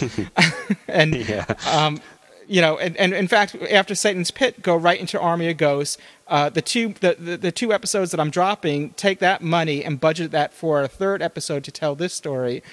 So that, because here you have these gigantic icons of Doctor Who, Cybermen and Daleks on Earth for the first time, fighting each other, whatever. And maybe if you had more time to explore some of that and some of the, the Earth's perspective on that, and just kind of had more time to play with all this fun stuff going on. The production team keeps on commenting, this is like, every Doctor Who's fan's dream come true, whatever. So it might have warranted a 3-parter. I don't think it suffers for it, but I thought it might have been, worked better that way. I guess, and the only other, I'm glad, unlike Age of Steel, where the Cybermen just went crazy and started self-exploding and stuff like that, we didn't see any of that this time. The only little silliness was the cyber tier on Avon Cybermen. I thought that was a little corny. Are we allowed to say that in this day of, political correctness? Is it surely she should be a cyber person? That's right. Kidding. Don't worry, I'm not okay, serious. Cyber person. Okay, my feel on the positives with Doomsday, I thought the music was excellent and used to very good effect. Very good cinematic feel, especially at the beginning and the end sequences. I mean, that bit where they were just touching the wall and looking into space, but it's made to look as if they're looking at each other, was absolutely fantastically done and very simple. A heck of a lot was in it, even though it didn't seem very rushed. The fact that they had such an emotionally mature handling of this whole departure sequence for what is a family audience, and the fact that I didn't know what was going to happen, which was a stark difference to last year when we all knew what was going to happen with Christopher Eccleston. Like the good teams, thought they worked well together as a group, and they were all people that we've met during the series, and unfortunately we've now got to sort of get used to a whole load of new people. Some very good classic sequences like the Cyberman Dalek standoff, and I like the character of Yvonne Hartman, whatever happened to her. I do have a few slight niggles in terms of the whole issue of the Genesis device and its name and what it did and all that. The fact that Cybermen were a bit rubbish, really. I would have liked to have seen at least one Dalek blow up, especially with that gun that they had in that sequence, which seemed to disable them at one point. And I thought it was going to happen when I guess it was the gold Dalek. It was his shields were giving out or something like that. Or I thought he was going to be a goner. And the only other niggle I had was the fact that when you start seeing people getting exterminated, the Doctor and everyone's just having this slow conversation about, oh, look, I'll seal it, and, there's people dying out there, do something. But on the plus side, and this completely overweighs everything, Derek Okora is out of work, so 5 out of 5, got to be. I'm sure. James will be very pleased with that as well. So, oh yes, definitely. Me and James are of one mind on this one, definitely. So there you have it. We all gave it all 5 out of 5. Yes. And I should add as well, I mean, I hear everybody talking about, I'll give this 5 out of 5. And there's a few that I don't agree with, but this one I do think wholeheartedly. There's only this episode and The Impossible Planet I would have given a 5 out of 5 to, out of the whole series, so... Yeah, and I know I said this before, and I do agree with you, Colin, and I know Ken does as well, that Murray Gold is it's just outstanding, and I'm hoping that there will be a soundtrack available at one point. When are we going to see that? It's BBC, if you're listening, for God's sake, put one out. we really have, like, a little gem, that little extra, like Murray Gold. The music could very easily be taken for granted, and here we have a guy who's he takes a great show and he just adds that one extra bit, and it's just amazing to me, and 160 something days to Christmas, plenty of time to get it onto CD and into the shops. Absolutely, yes. Not much to ask. And you got 2 seasons worth, or 2 series worth of material to put on a CD, so there's more than enough material. Box set. Exactly. You could put it in there. I mean, Murray, if you're listening, let us know. Simply phone into on the Podshock line. That's it's right. Not too much to ask. And as a little preview, we do have a Murray Gold interview coming up in a future Doctor Who Podshock, so something to look forward to. Yes. Cool. All right. So all right, we'll be right back with more Doctor Who Podshock. Right. Ken took the words right out of my mouth. You scene stealer, you.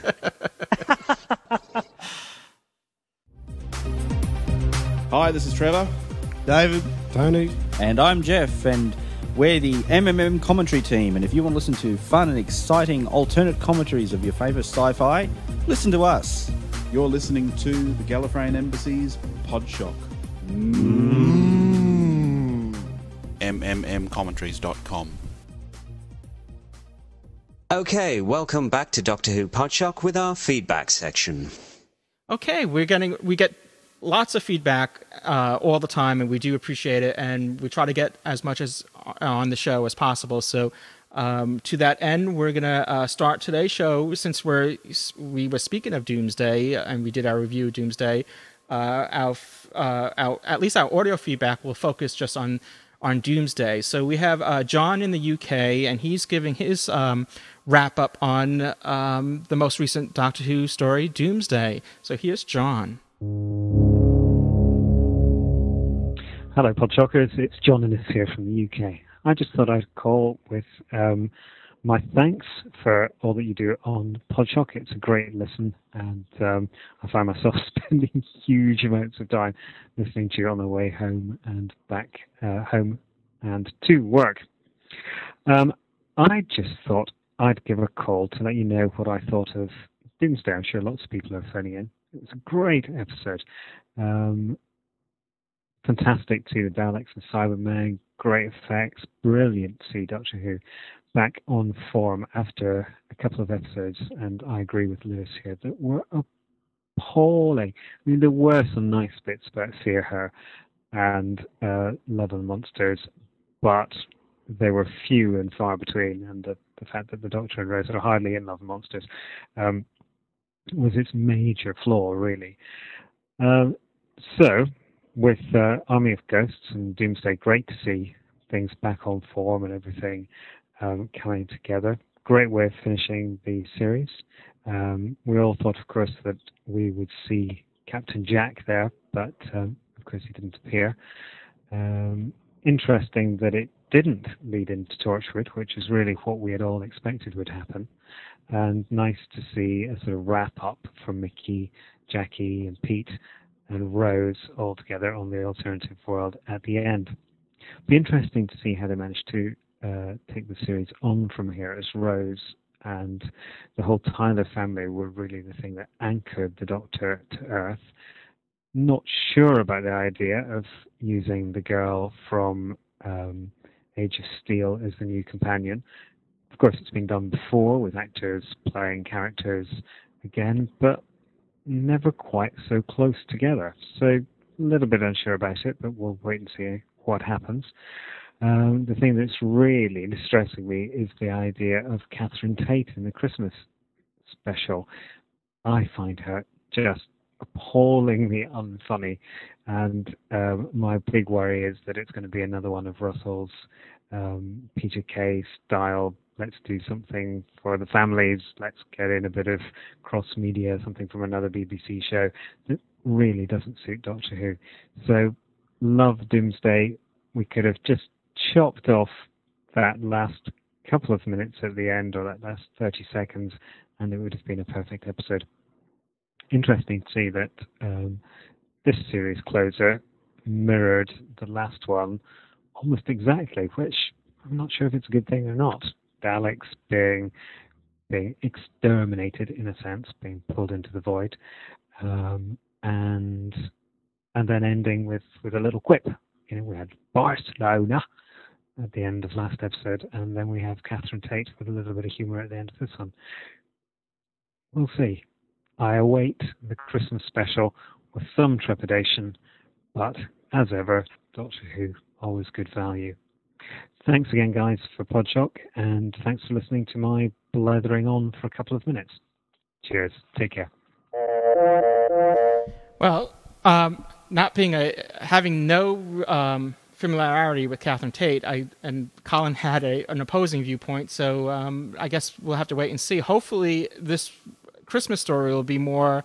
They could, like I said earlier, if they do a lighthearted, fun episode, is fine as long as it's not silly like Love and Monsters. I'll be happy. Or as long as we know what to expect. That's the main thing.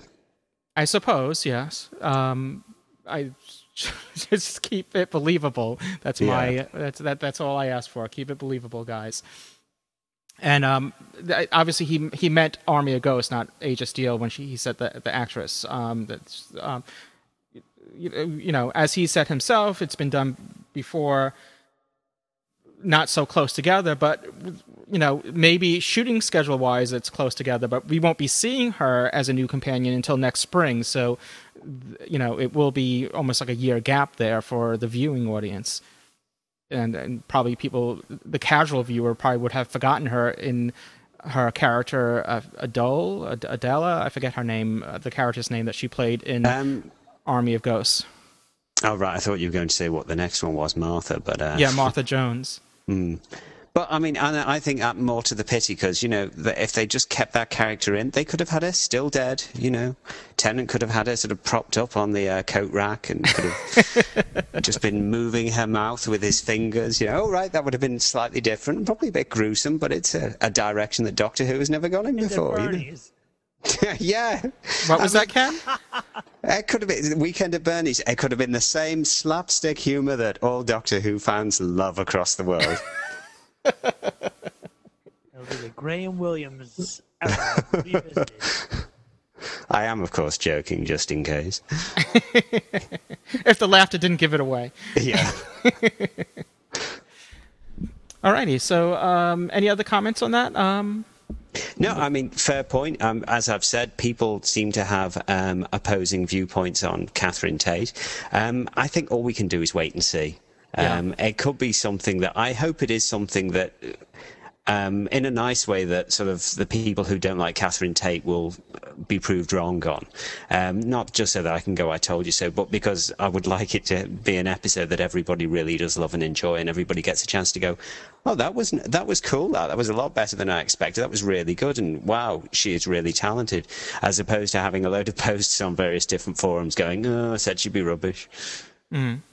Well, as I said, I think Simon Pegg pulled off a great villain in The Long Game, and I really didn't have a problem with Peter Kay himself. I had other problems with that episode, obviously, but Peter Kay himself I really didn't have a problem with, and it's okay for an alien or a creature to have a sense of humor. Why not? So, but we'll see. We'll see what this Donna is the character's name that Catherine Kate is all these new names going into the mix. Kate Tate, yeah, that's going to be cool.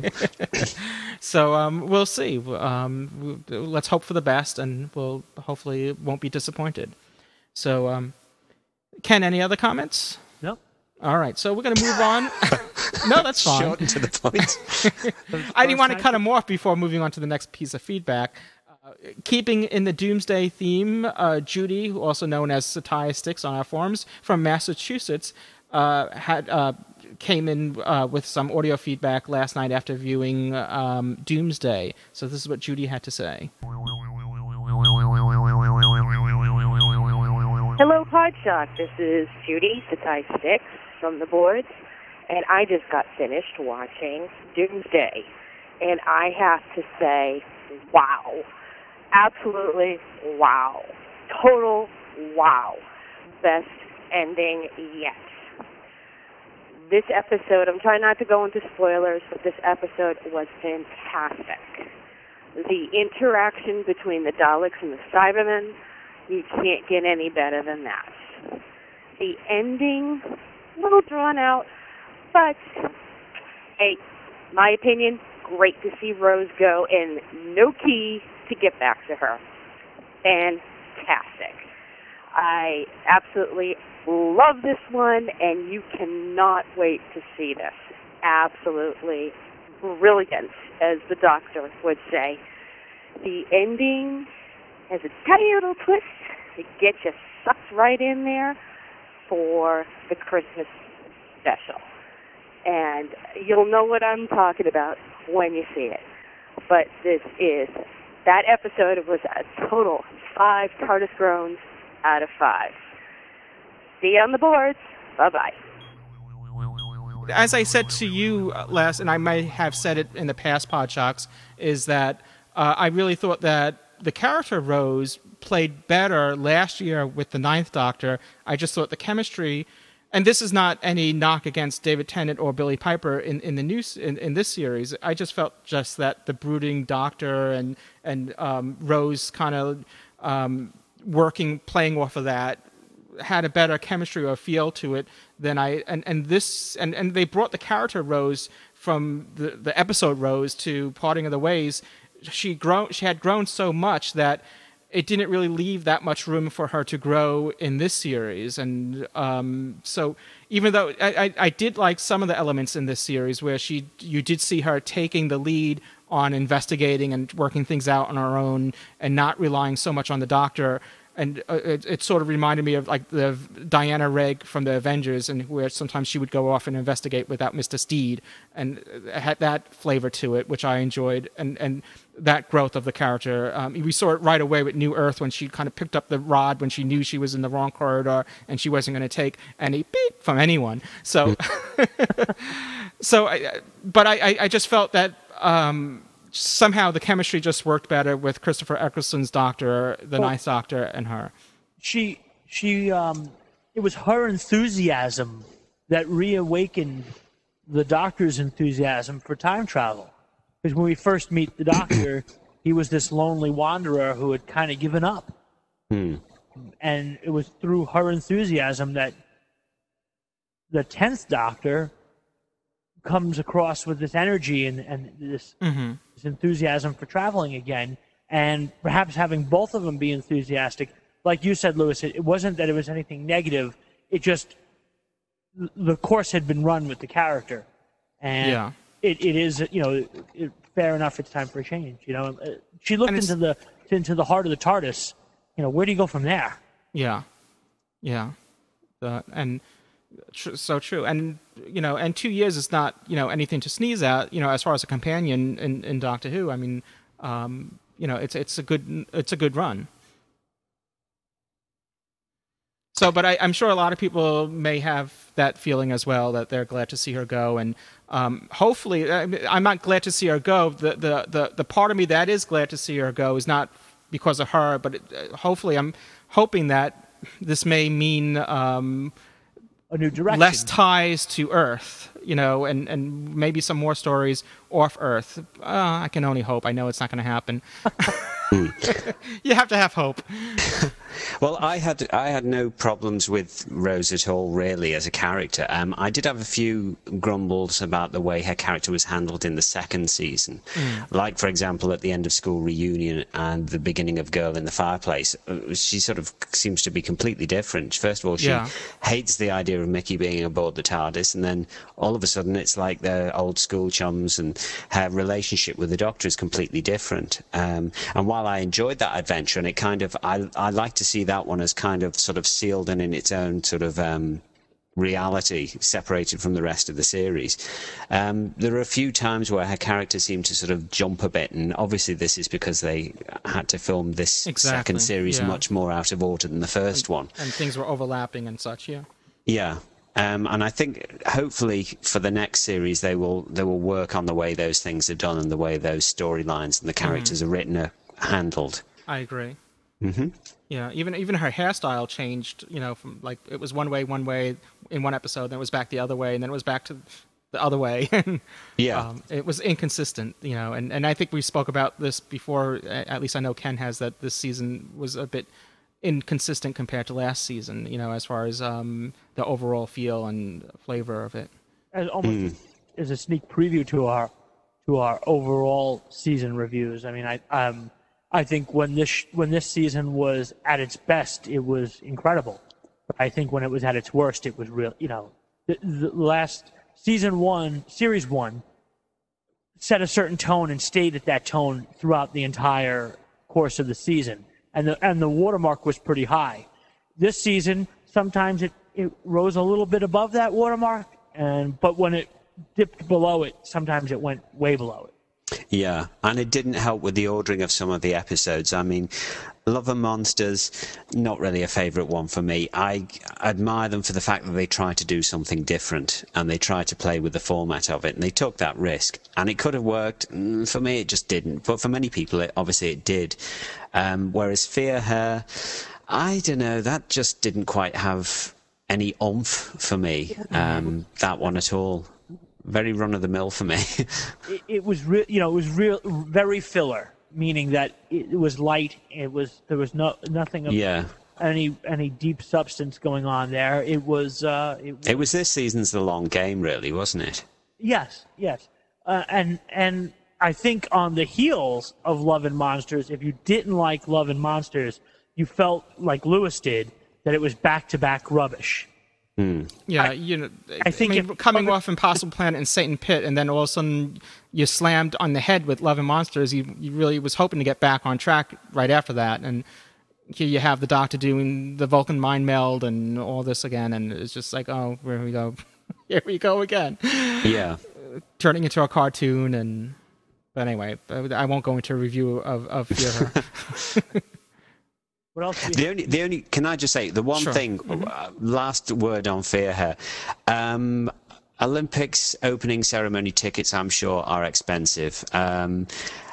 I would hope that when they did the Olympics, they would have like kids throwing petals and God knows what, and they'd have loads of athletes. And if all they put on in the opening ceremony, and I paid £300 or something for my ticket, and all they put on was some lanky bloke in a flasher mac running up and lighting the torch, pardon my language, I'd be pissed off, And also they would have security. They wouldn't have some stranger in a trench coat come and take the torch and be completely fine with that. He'd have been shot, This is post 9/11 London. This is post 7/7 London. No chance. I commented that on that last week, that this is 1 year anniversary after the unfortunate bus bombings and like you said, 7/7.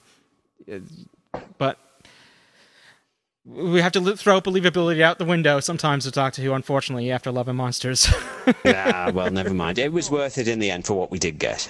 The picture of David Tennant holding the Olympic torch makes a great wallpaper, though, on your computer. I suppose. I can't imagine any other Doctor doing that, but, each Doctor is different. All right, so moving along and continuing the theme of Doomsday and Cybermen, and this doesn't have any Daleks in it, but it does speak of Cybermen. But this is an email that we've gotten from Superius, and hope that's the name that he's using, or he or she's using. So I'm not sure if I'm pronouncing correctly, but he or she goes on to say, "Hi guys, I'm a bit behind on Podshock these days. Used to listen when walking to class, but it's being summer and all. Obviously a student, so. But yeah, I remember a mention a few Podshocks ago about how similar the Borg and Cybermen were. I just happened to be watching some Star Trek recently, and that included the very first episode of the Borg. The name of the episode was Q Who. Now, the title doesn't really make a whole lot of sense because at this point, the Q character had already been introduced in the episode where he put humanity on trial. And by the way, that's the pilot episode of Encounter at Farpoint. Just filling in some of this there. Anyway, he goes on to say there may have been a second one. Is this a possible tribute to Doctor Who and the inspiration for the Borg? I think it's a definite possibility. Cheers! Keep up the great show. So I know we spoke in the past how we speculate that that the Cybermen probably were the genesis of the Borg, and there were a lot of similarities there. And I don't know. The episode is called QQ. I'm kind of a little rusty on my Star Trek Next Generations. I haven't seen them in recently in the last few years. And you own all of them. I have them on DVD. They're still in their shrink wrap. Just like tons of other DVDs I have, which I just don't have enough. There's just not enough hours in the day. Well, Can we extend the days to like 48 hours? What's this 24-hour nonsense? This is like, come on. It's the 21st century. That's why Doctor Who reciprocated with the Vulcan salute and the Vulcan mind meld now, Spock and the Vulcan mind meld. So, yeah. Interesting. It's something to think about. Yeah. As we said, I don't think it's any coincidence that the Borg were, even you will be assimilated, you will become like us. Even those phrases are very very similar. They're assimilating me now as we speak, starting with the brain. Well, that might be an improvement. I don't know. All right, so another piece of feedback. This one is another email feedback that we received. It doesn't really relate to Doomsday per se, but it does ask us, the Podshock crew here, on how we sort of rate episodes. And this is from Andy Leonard, and he writes, "Guys, long time, well, more or less, listener, first-time emailer. First off, I'm really enjoying the show, and I appreciate how professional the podcast sounds. I also enjoy the format, the choice of topics, and most of all, the way you guys bounce off each other." Oh, I guess there is a little theme going on, because he goes on to say, "You have a real Kirk, Spock, McCoy thing going on, where each of you is an essential to keep the show at the high level it achieves each week. But in the Ken Deep spirit of complaining when things are wrong and not accepting the kind of proverbial stargates, I feel obliged to tell you where the show could improve, in my opinion. I have 2 points, but they're fairly related."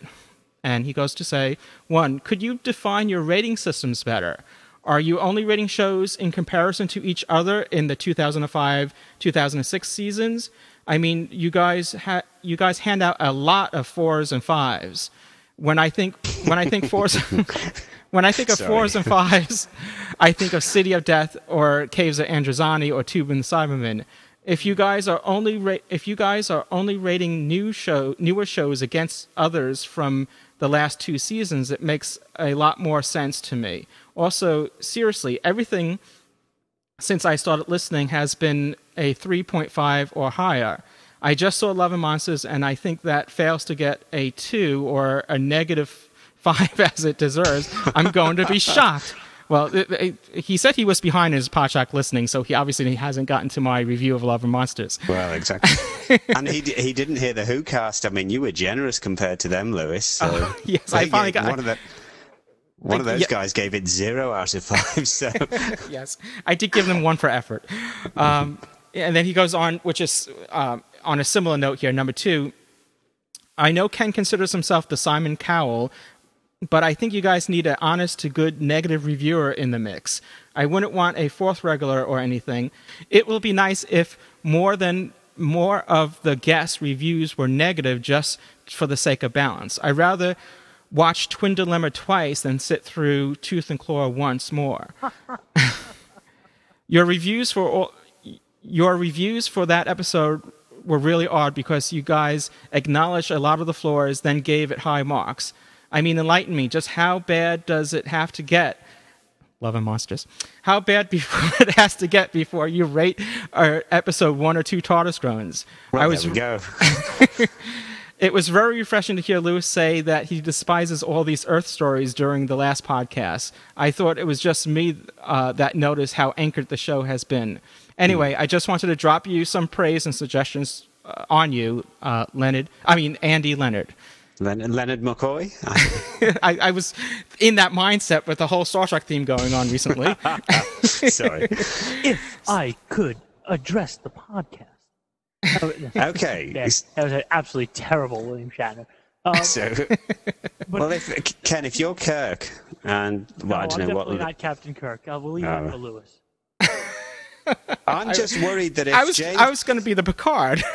If James ends up being McCoy, say, then does that mean by default I become Nurse Chapel? You know.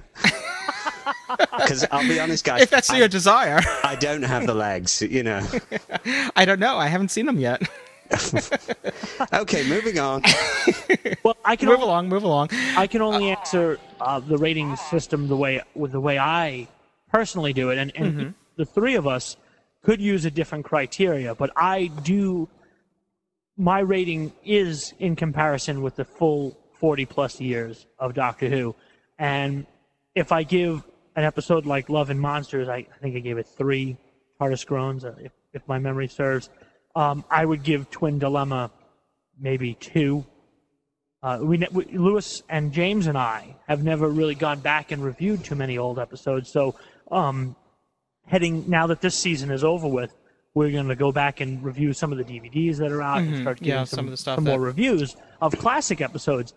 But in fairness, if I gave Doomsday 5 TARDIS groans out of 5, and I gave Caves of Androzani 5 out of 5, which I would, and you watch them side by side, would you not agree they're both equally as classic? And the answer, I believe, is yes. They are a different era, but at the same time, the production value and some of the values that are going into the current show are strong enough to hold their own against anything else that's been in Doctor Who's past, even into some of the most classic eras. Yes, City of Death is a classic Doctor Who story, but is it any more classic than Impossible Planet or Satan Pit? Is it more classic than Empty Child, Doctor Dances? To me, it's on par with that. When Doctor Who is great, it's great. It's that simple. And it doesn't matter who the Doctor is. Mm-hmm. Because for my mind, the Dalek invasion of Earth with William Hartnell is a 5-star story. And that holds equal weight with The Empty Child and Doctor Dances for its own reasons, but the quality and what goes into it is still there. The thing that essentially makes it great Doctor Who is still there, even though, okay, it's black and white, and they made it for 72 cents, things like that. It doesn't matter. There are other things that make it brilliant, and that, for me, is my criteria. What makes it brilliant? Is it essentially Doctor Who? And I think, if I can lead into Lewis's take on this, Lewis looks at a thing like Love and Monsters and says, essentially, it's not Doctor Who. Well, the way I review episodes are the same way I watch episodes, and I have said this in the past, is that when I'm watching an episode that was produced in 1967, my mindset is in that era. So I'm going to rate it as judging on that on being in that time period, or if it was a 1977 episode or a 1987 episode, I kind of judge every episode based on the era that it did come out, and maybe not so much as a whole 43-year type of span type of thing. To me, it's more. For me, like Love and Monsters was pitiful next to everything else that came out in the last. It's not that it was pitiful, but it just took a different tone, and it broke the established sense of reality and what you believe to be reality, and putting that back to back next to after coming off of Impossible Planet and Satan Pit, and then all of a sudden you're set with a whole new lores of physics and nature and fantasy, and it just didn't work well. I mean, if everything leading up, if it had all these stories next to each other that were all fantasy oriented, whatever, maybe I would have felt differently about it, because I wasn't expecting it to be. I went into Love and Monsters with a different set of expectations based on what episodes preceded that. And the same thing goes when if I review an episode going back to a different time era. William Hartnell, I'm in the early 1960s mode, and in that mindset, and I'm going to base it as a potential viewer if I was there sitting home watching it at that time period, and appreciating it for what it is at that time period, and not comparing it to something that would have come out currently on Doctor Who. Colin, did you have any ways of reviewing that you would like to share? Yeah, well, I think really you can't sort of compare the classic series and the new series, mainly because they're aimed at different audiences. To my mind, anyway. I think that the classic series was sort of made by and aimed at the same sort of age group, from all of the kids that are grown up with Doctor Who from sort of the late John Pertwee, into Tom Baker and beyond era. I think that the themes of the stories began to get a bit more adult and seemed to be made more to sort of keep the fans happy, I think, in the classic series, and a lot more for the loyal fan base, whereas the new series has realised that if it's going to be a success, it can't appeal just to those people that are now in their 30s, their 40s, people in their 50s and 60s even, because there has to be a new, younger audience that it also has to appeal to, that will develop and become the fans that will keep it going in future years. And therefore, I think that there's markedly different production values from the classic series and the new series, not least of all because of the CGI in the new series as well. To my mind, in terms of the classic series, the good episodes that I always remember are things like the Pyramids of Mars, City of Death, that sort of thing. And I kind of sort of phased out of Doctor Who around about, I think it was Planet of Fire or whatever. Didn't watch much of the Sixth Doctor until the Trial of a Time Lord, and then sort of stuck with it and then drifted out in the McCoy era, which a lot of them I just thought were dreadful. The new series, I'm more inclined to be a lot more forgiving with it, because it is trying to do new things and it's trying to do them in an intelligent manner. As I said before, I only would give a 5 out of 5 to the season finale and The Impossible Planet. The others, I think the highest out of the others would be School Reunion for me, which I would give a 4. And then all of the others below that would be either 4 or less, 3, 2. I mean, the lowest one I would have given, I think, would have been Fear Her. For me, that would have got a 2. Yeah. Well, I guess there's also something to be said, going into new episodes when there hasn't been any. There's like, fresh new material, and that may have some. It's after like 16 years with the exception of the 1996 movie, of not having the Doctor at all in our lives other than past episodes. Just having the series back, sometimes you may rank things higher than, because it's all fresh new material, and that in itself, it brings up the ratings a bit, But now that we're already into basically 2 years of the series being back. I can't even believe that. You may be able to view it in a different. That excitement isn't real. I don't want to say subsided, but it's or you're getting complacent or used to it. But maybe to a certain point you are, and maybe you can judge things on a more even keel. I think this season the fans in their reviews have been less forgiving than they would have been in season 1, because season 1 everybody was just pleased to see it back. Season 2 people have started to say, have now started to say, okay, this is Doctor Who, this isn't Doctor Who. I think the series has got its work cut out for it in series 3, because are now used to it. They know what to expect, and they have set the bar really high. So they're going to have to play it carefully, especially the introduction of the new companion. Well, that's very true in that the bar was set so high with Series 1 that I think anytime it drifted below that, we got very critical of it, because there was such consistency in the first series. And again, I don't go. At no point do I give David Tennant a hit on any of this, because I think throughout this entire second series he has just been brilliant, and he's been great as the Doctor, and his energy and enthusiasm are exactly what we need in Doctor Who. And I take the approach that I'm just glad the show's back on. So even at its worst, I'm just not looking a gift horse in the mouth, and I will continue to say, in Russell we trust, and his vision for the show is, it is what it is. He's in charge of the show. It's his show. We are getting, like Colin, like you said, we are getting a little more critical because we know what to expect. But at the same time, I'm of the mindset that we've got it. It's here. Let's keep it going. Let's support it. I think it was that knocking that John Nathan Turner took late in his run when you got into Colin Baker and Sylvester McCoy, that was part of the downfall of the show as a whole. Once the fans started turning against the show, then, what was the BBC's logic for keeping it around then? Geez, even the people who watch the show don't like it. Yeah. And so the minute we turn that corner, I just don't want I don't want the same thing to happen again. And that's why I'm very consistent with my support of the show, even at its worst. Even though Love and Monsters was a tough one, it was a gamble, and for many people it didn't work. For many people it did work. It was a gamble. They rolled the dice. They moved past it.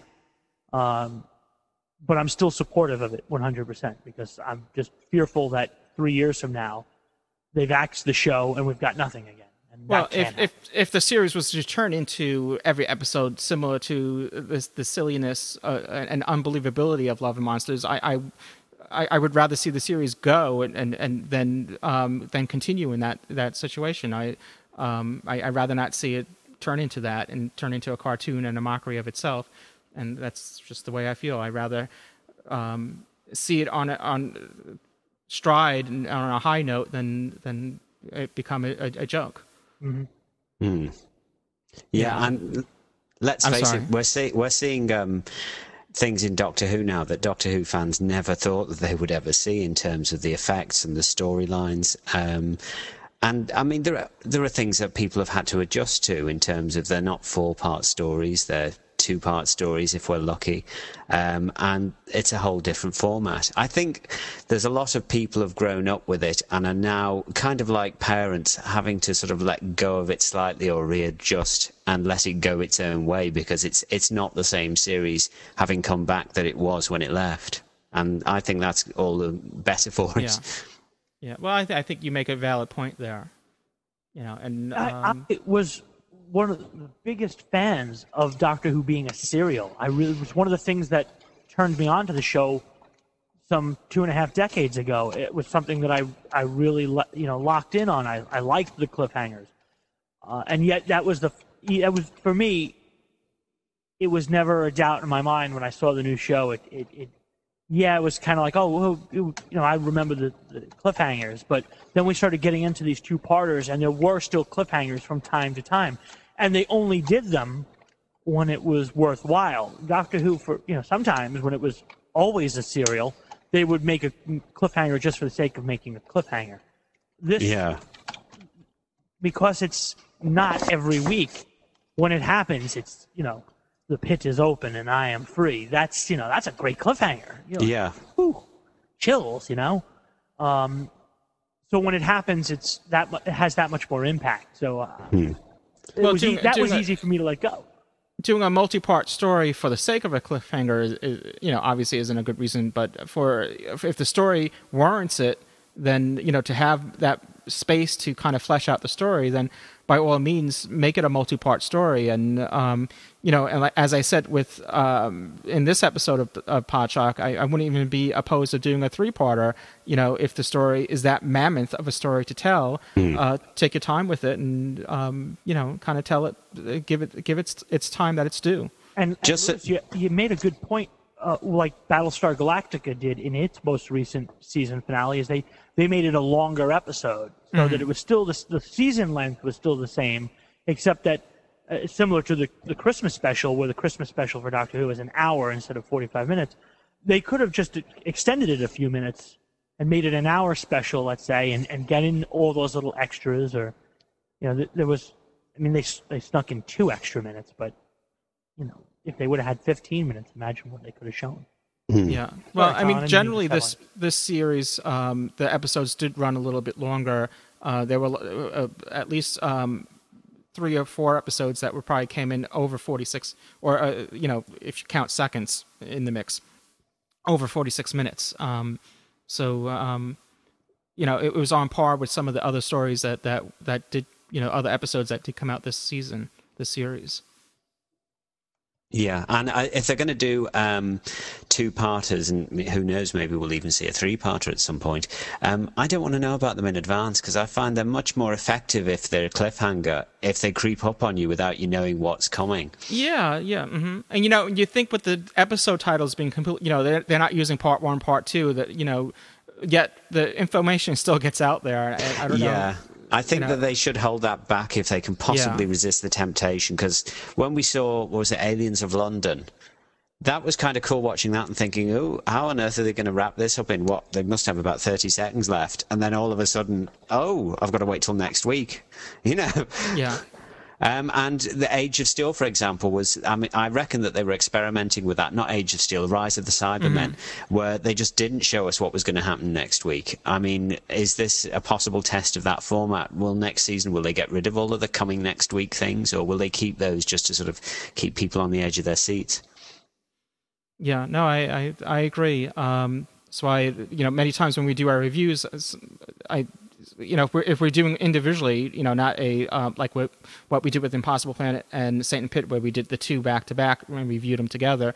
But if we're reviewing one, I sometimes try not to let it out that it continues next episode, though. If you're doing a non-spoiler preview, that is. So yeah, I think that's important. But anyway, guys, we're getting to the close of another Doctor Who Podshock, and I want to thank both Colin, thank you for guest hosting and kind of filling in with James today, and I do appreciate that. And Ken, it's always great having you on board as well. I don't mean to. Yeah, I'm filling in for myself. Yes. Yeah, Colin, it's great to have you, and it's great that you were able to join us. Well, thank you. It's been fun. I've certainly enjoyed it. Yes, and so hopefully we'll have you back on board once again in the near future. Cool. We're going to close today's show. We usually close the show with the familiar Doctor Who music, and in honor of Rose's departure in Doomsday, I hope I didn't give anything away. Spoiler alert. Oh, you've blown it now. Just coming off talking about how we don't like to spoil things. Anyway, in honor of Rose, one of our listeners, and we had this song for a while, and we've been meaning to play. We just haven't had an opportunity to fit it into the podcast. But Jeff Smith, who had written in once before concerning he found a TARDIS in Second Life, which is a online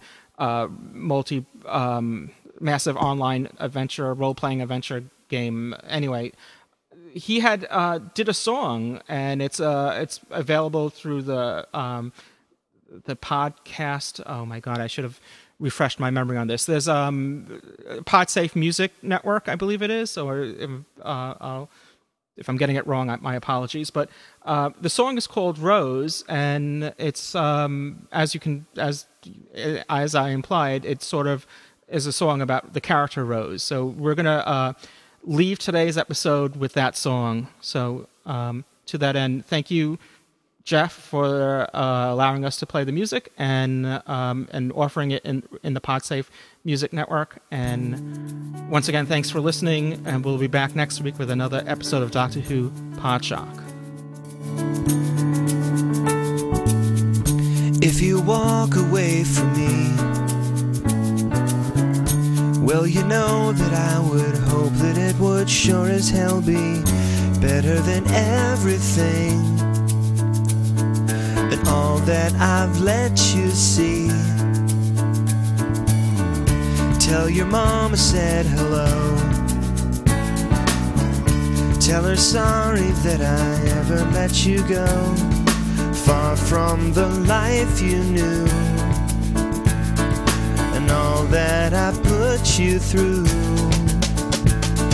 But don't let the time that you know break you like you broke me. Now that you're free, Rose, you're fantastic. You know if it can't last, you'll always be the one who knows. You'll always be my Rose, fantastic Rose.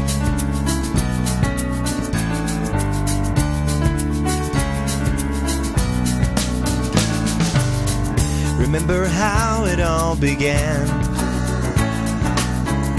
All you had to do was hold my hand, and we've been running all this time, it seems. But what does it really mean? It seems like a million years. So how's it all disappeared? Are you still here? Rose, you're fantastic. You know if it can't last, you will always be the one who knows. You'll always be my Rose, fantastic Rose. Oh, all that I ever could show you was love. And Rose, you taught me how to let go of love.